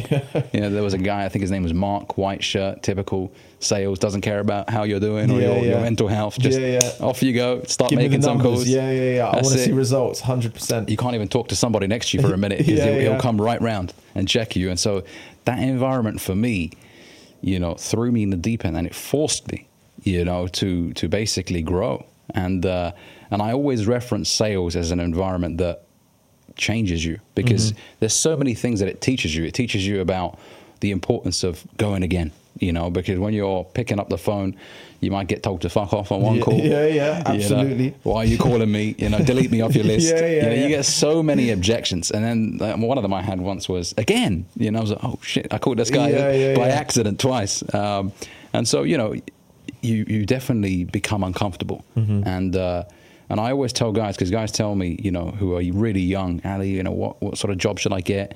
I'm still unsure of what I want to do.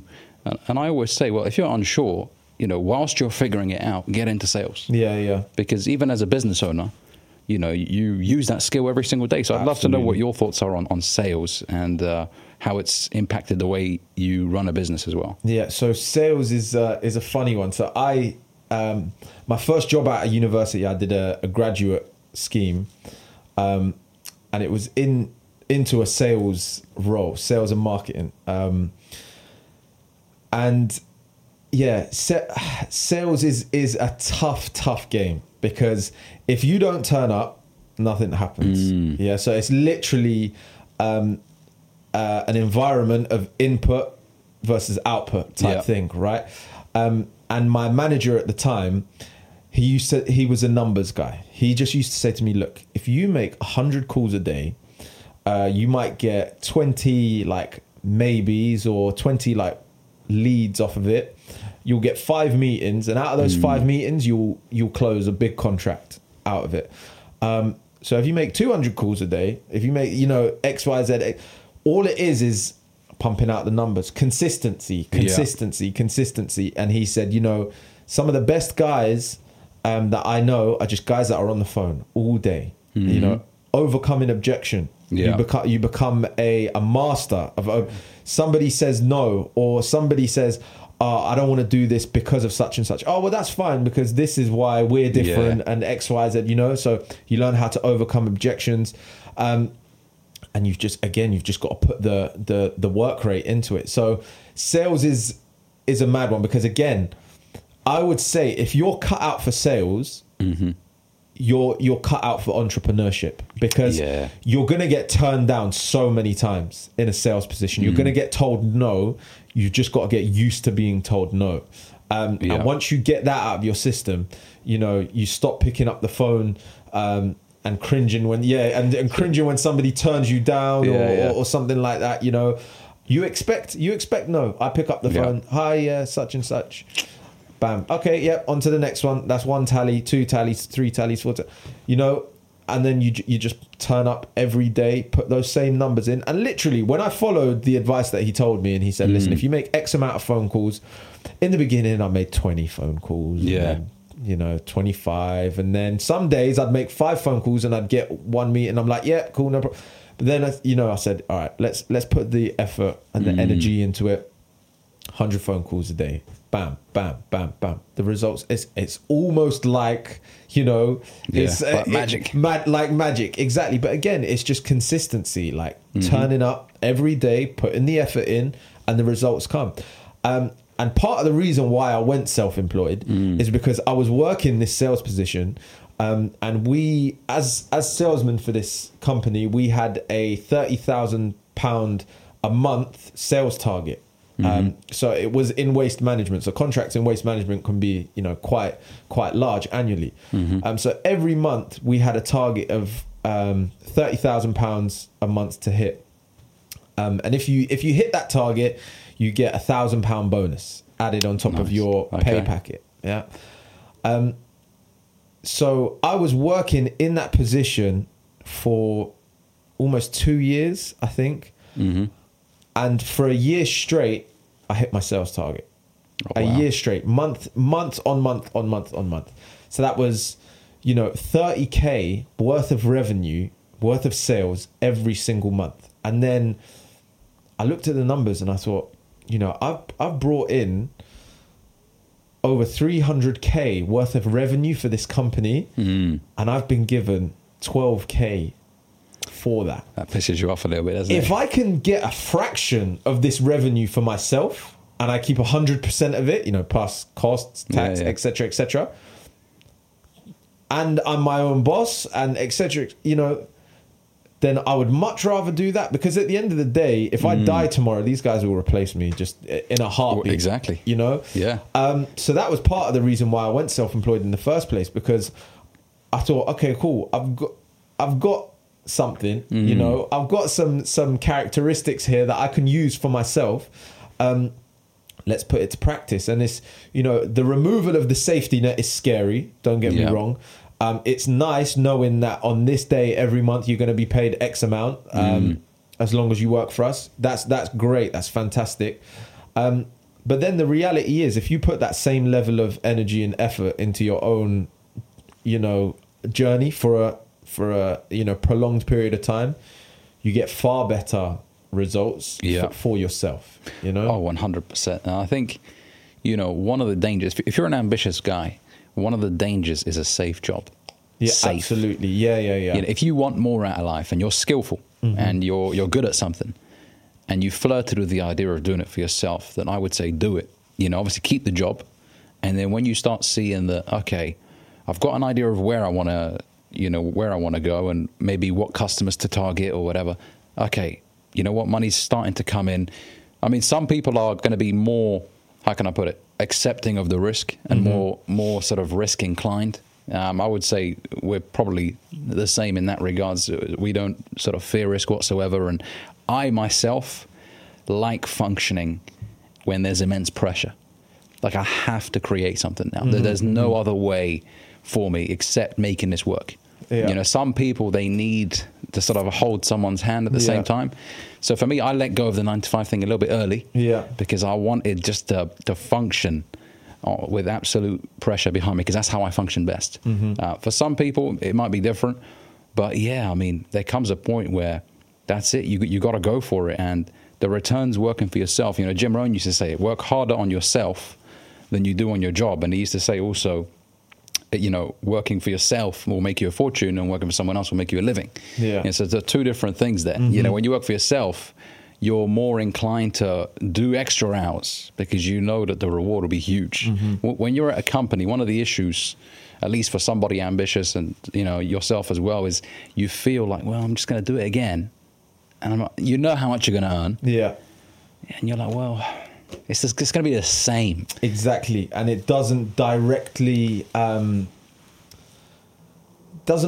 reflect your work rate. You know, I can work 10 times as hard this month as I did last month, but I'm still going to get the same paycheck at the end of the month. And that's the scary thing about, you know, working in a job. It doesn't really promote ambition. No, you know, you got career progress. You can work up the ladder, and all of that is great, but that takes a hell of a long time, right? Oh yeah, and you've got to wait for somebody to leave or to, you know, drop dead before you can step into their position, right? Well, that's the thing. Not just going to get promoted for the sake of promotion.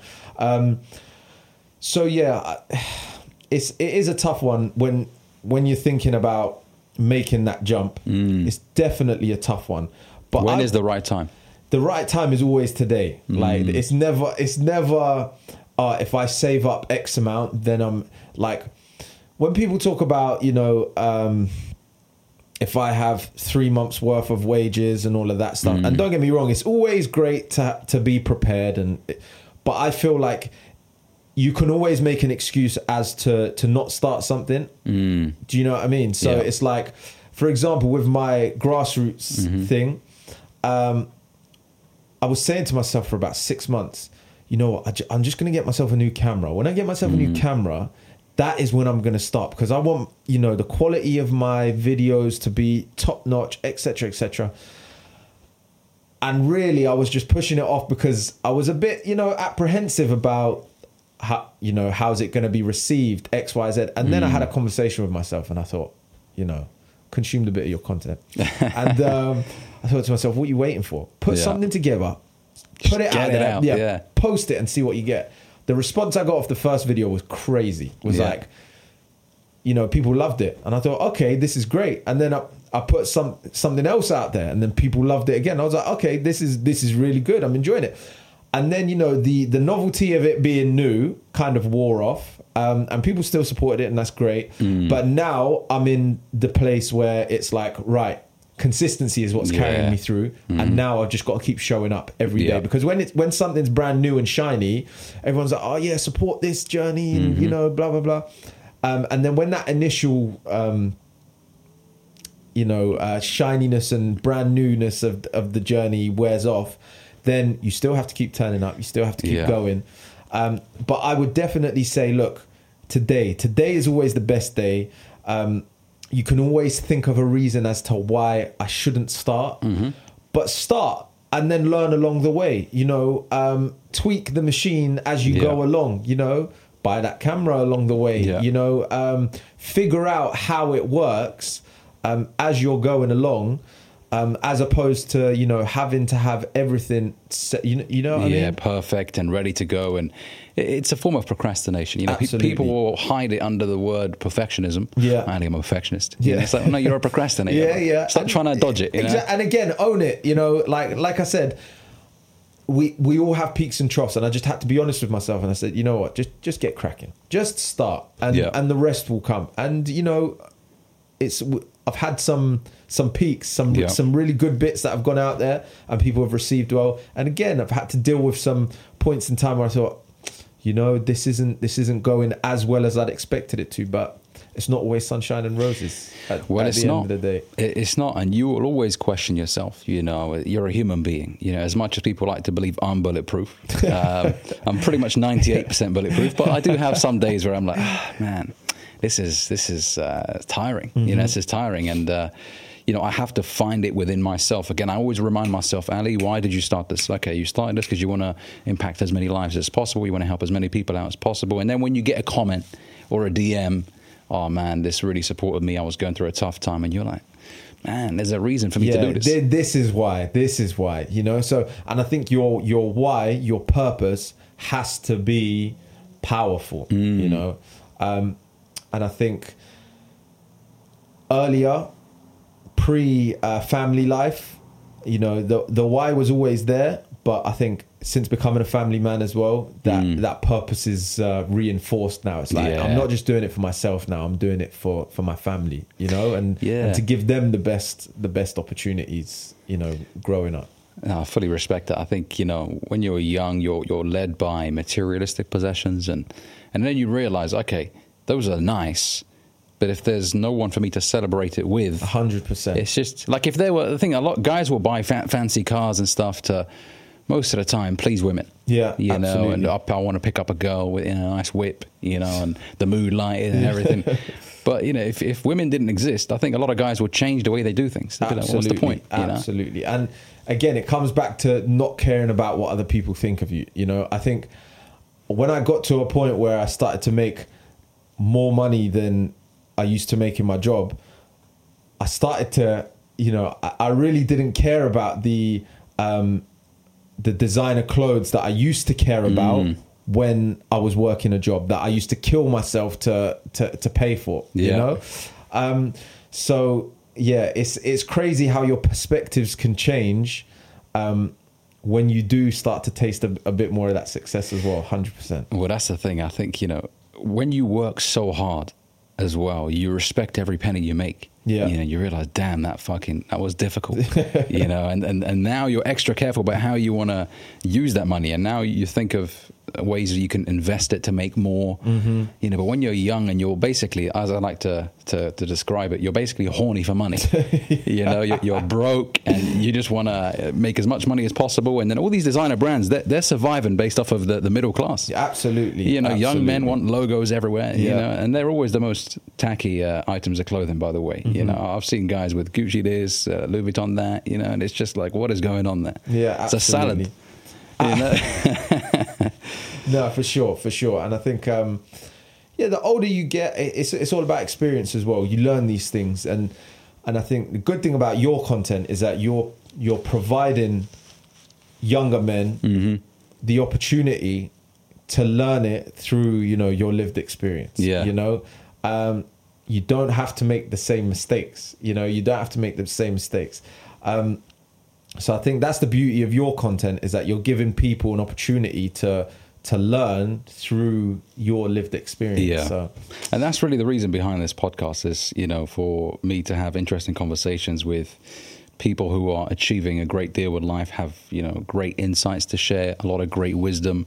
And, before we wrap up, I'd love it if you could share 3 pieces of advice to somebody who really wants to level up. Obviously we've got about 2 months left of the year, but, over the next 12 months, somebody wants to change their life. What's the first 3 things you tell them to do? Wow. If you want to change your life, I think, first of all, you have to find the reason, like the purpose. What is the purpose? Is the purpose just to get more money, etc.? You have to find your deeper meaning, okay? Because, again, like we've said previously, on the tough days, because there are always going to be tough days, and that's just the reality of the situation. Your purpose is what's going to carry you through on those tougher days. So that's one thing. You have to have an extremely strong purpose and a strong why as to why you're doing whatever you're doing. Another thing I would say, look, the work rate and the effort is going to give you results. Okay, it's gonna give you results, and on those days where it feels like it doesn't, when the purpose carries you through, you just have to be tenacious enough to keep wading through the BS.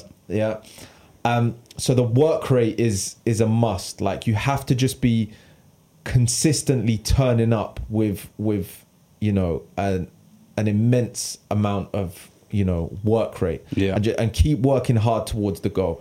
Absolutely. And finally, one piece of advice that I would give is, if you're working towards something, set tangible goals. Okay, set goals that you can measure, because then you're working towards something. You got a purpose as to why you're working towards it, but you're actually working towards something. If you're working in content creation, I want to become a content creator because I want a big following. Okay, how big do you want the following to be? Yeah. Do you want it to be 50K, 100K, 250K, 1 million? And set goals that are scary as well. Like, your goals should, when you look at them, you should laugh. You know, like that's how ridiculous it should be. You should look at it and be like, because for somebody who's working a 9 to 5 to earn £1 million, you should look at that and think, get at it. Exactly. So you want to set tangible goals, because then even if you fail that tangible goal and you achieve 50% of it, you're way further ahead. You're way further ahead than you were before. So if your goal is to achieve 100K subscribers or 100K followers, and you failing miserably, you got 20K subscribers. That's really good. Amazing. So at the end of the day, if you set a tangible goal and you're working towards it, you're always going to be further along the journey than the position 100%. You started. Oh yeah, I fully believe in that. It's got to excite you. It's got to excite you, because that's what's going to get you out of bed every single day. 100%. What will tomorrow bring? I'm excited to get going again. And so. Brilliant, man. Well, in that case, where can people find you again? Obviously, with your Instagram and TikTok. So Instagram and TikTok, same handle. It's grassroots.ab30. And it's an ever-changing, ever-evolving content creation. Sometimes I put, some things that are a bit comedic, and you got to take into consideration I'm a dad. So the banter is dad jokes sometimes. But if you're an aspiring grassroots footballer and you want to get more out of your game, then grassroots.ab30 on Instagram and TikTok. And that's what we're working on at the moment. And Ali, honestly, it's been a massive pleasure and a privilege, and I really, really appreciate you inviting me. Oh, brother, I was going to say that, man. The privilege is mine. I couldn't think of a better person to have open up the podcast. Honestly, appreciate it. I'm sure we will do this plenty of times. You know, as things develop for you as well, of course. Absolutely, for sure. So we'll check in when we're at 50k followers. Then we'll check in maybe at 250k, etc., etc. Oh, absolutely. No, but for sure, it's a journey that I don't plan on giving up on at any point. In the future. So there's. I'll be on your case if you even think about it. Absolutely, make sure you are. But so God willing, there's going to be some progress here. Brilliant. Well, thank you very much, brother, for joining me today. Thank you. Ladies and gentlemen, if you enjoyed this podcast, feel free to comment. Let us know what you think down below, whether we've rubbed you off the wrong way by saying any of the things that we've said. The Messi Ronaldo debate. There's been a few topics that we've talked about today that could ignite a war in the comments. But feel free to let me know what you think down below. Give this video a like as well. And if you're new here, consider subscribing. Of course, check out Anis's social media handles as well for more incredible content. Anis, it's been a pleasure, my brother. Ali, Thank you for joining me, man. No, I appreciate it. Pleasure's Thank you very mine. much.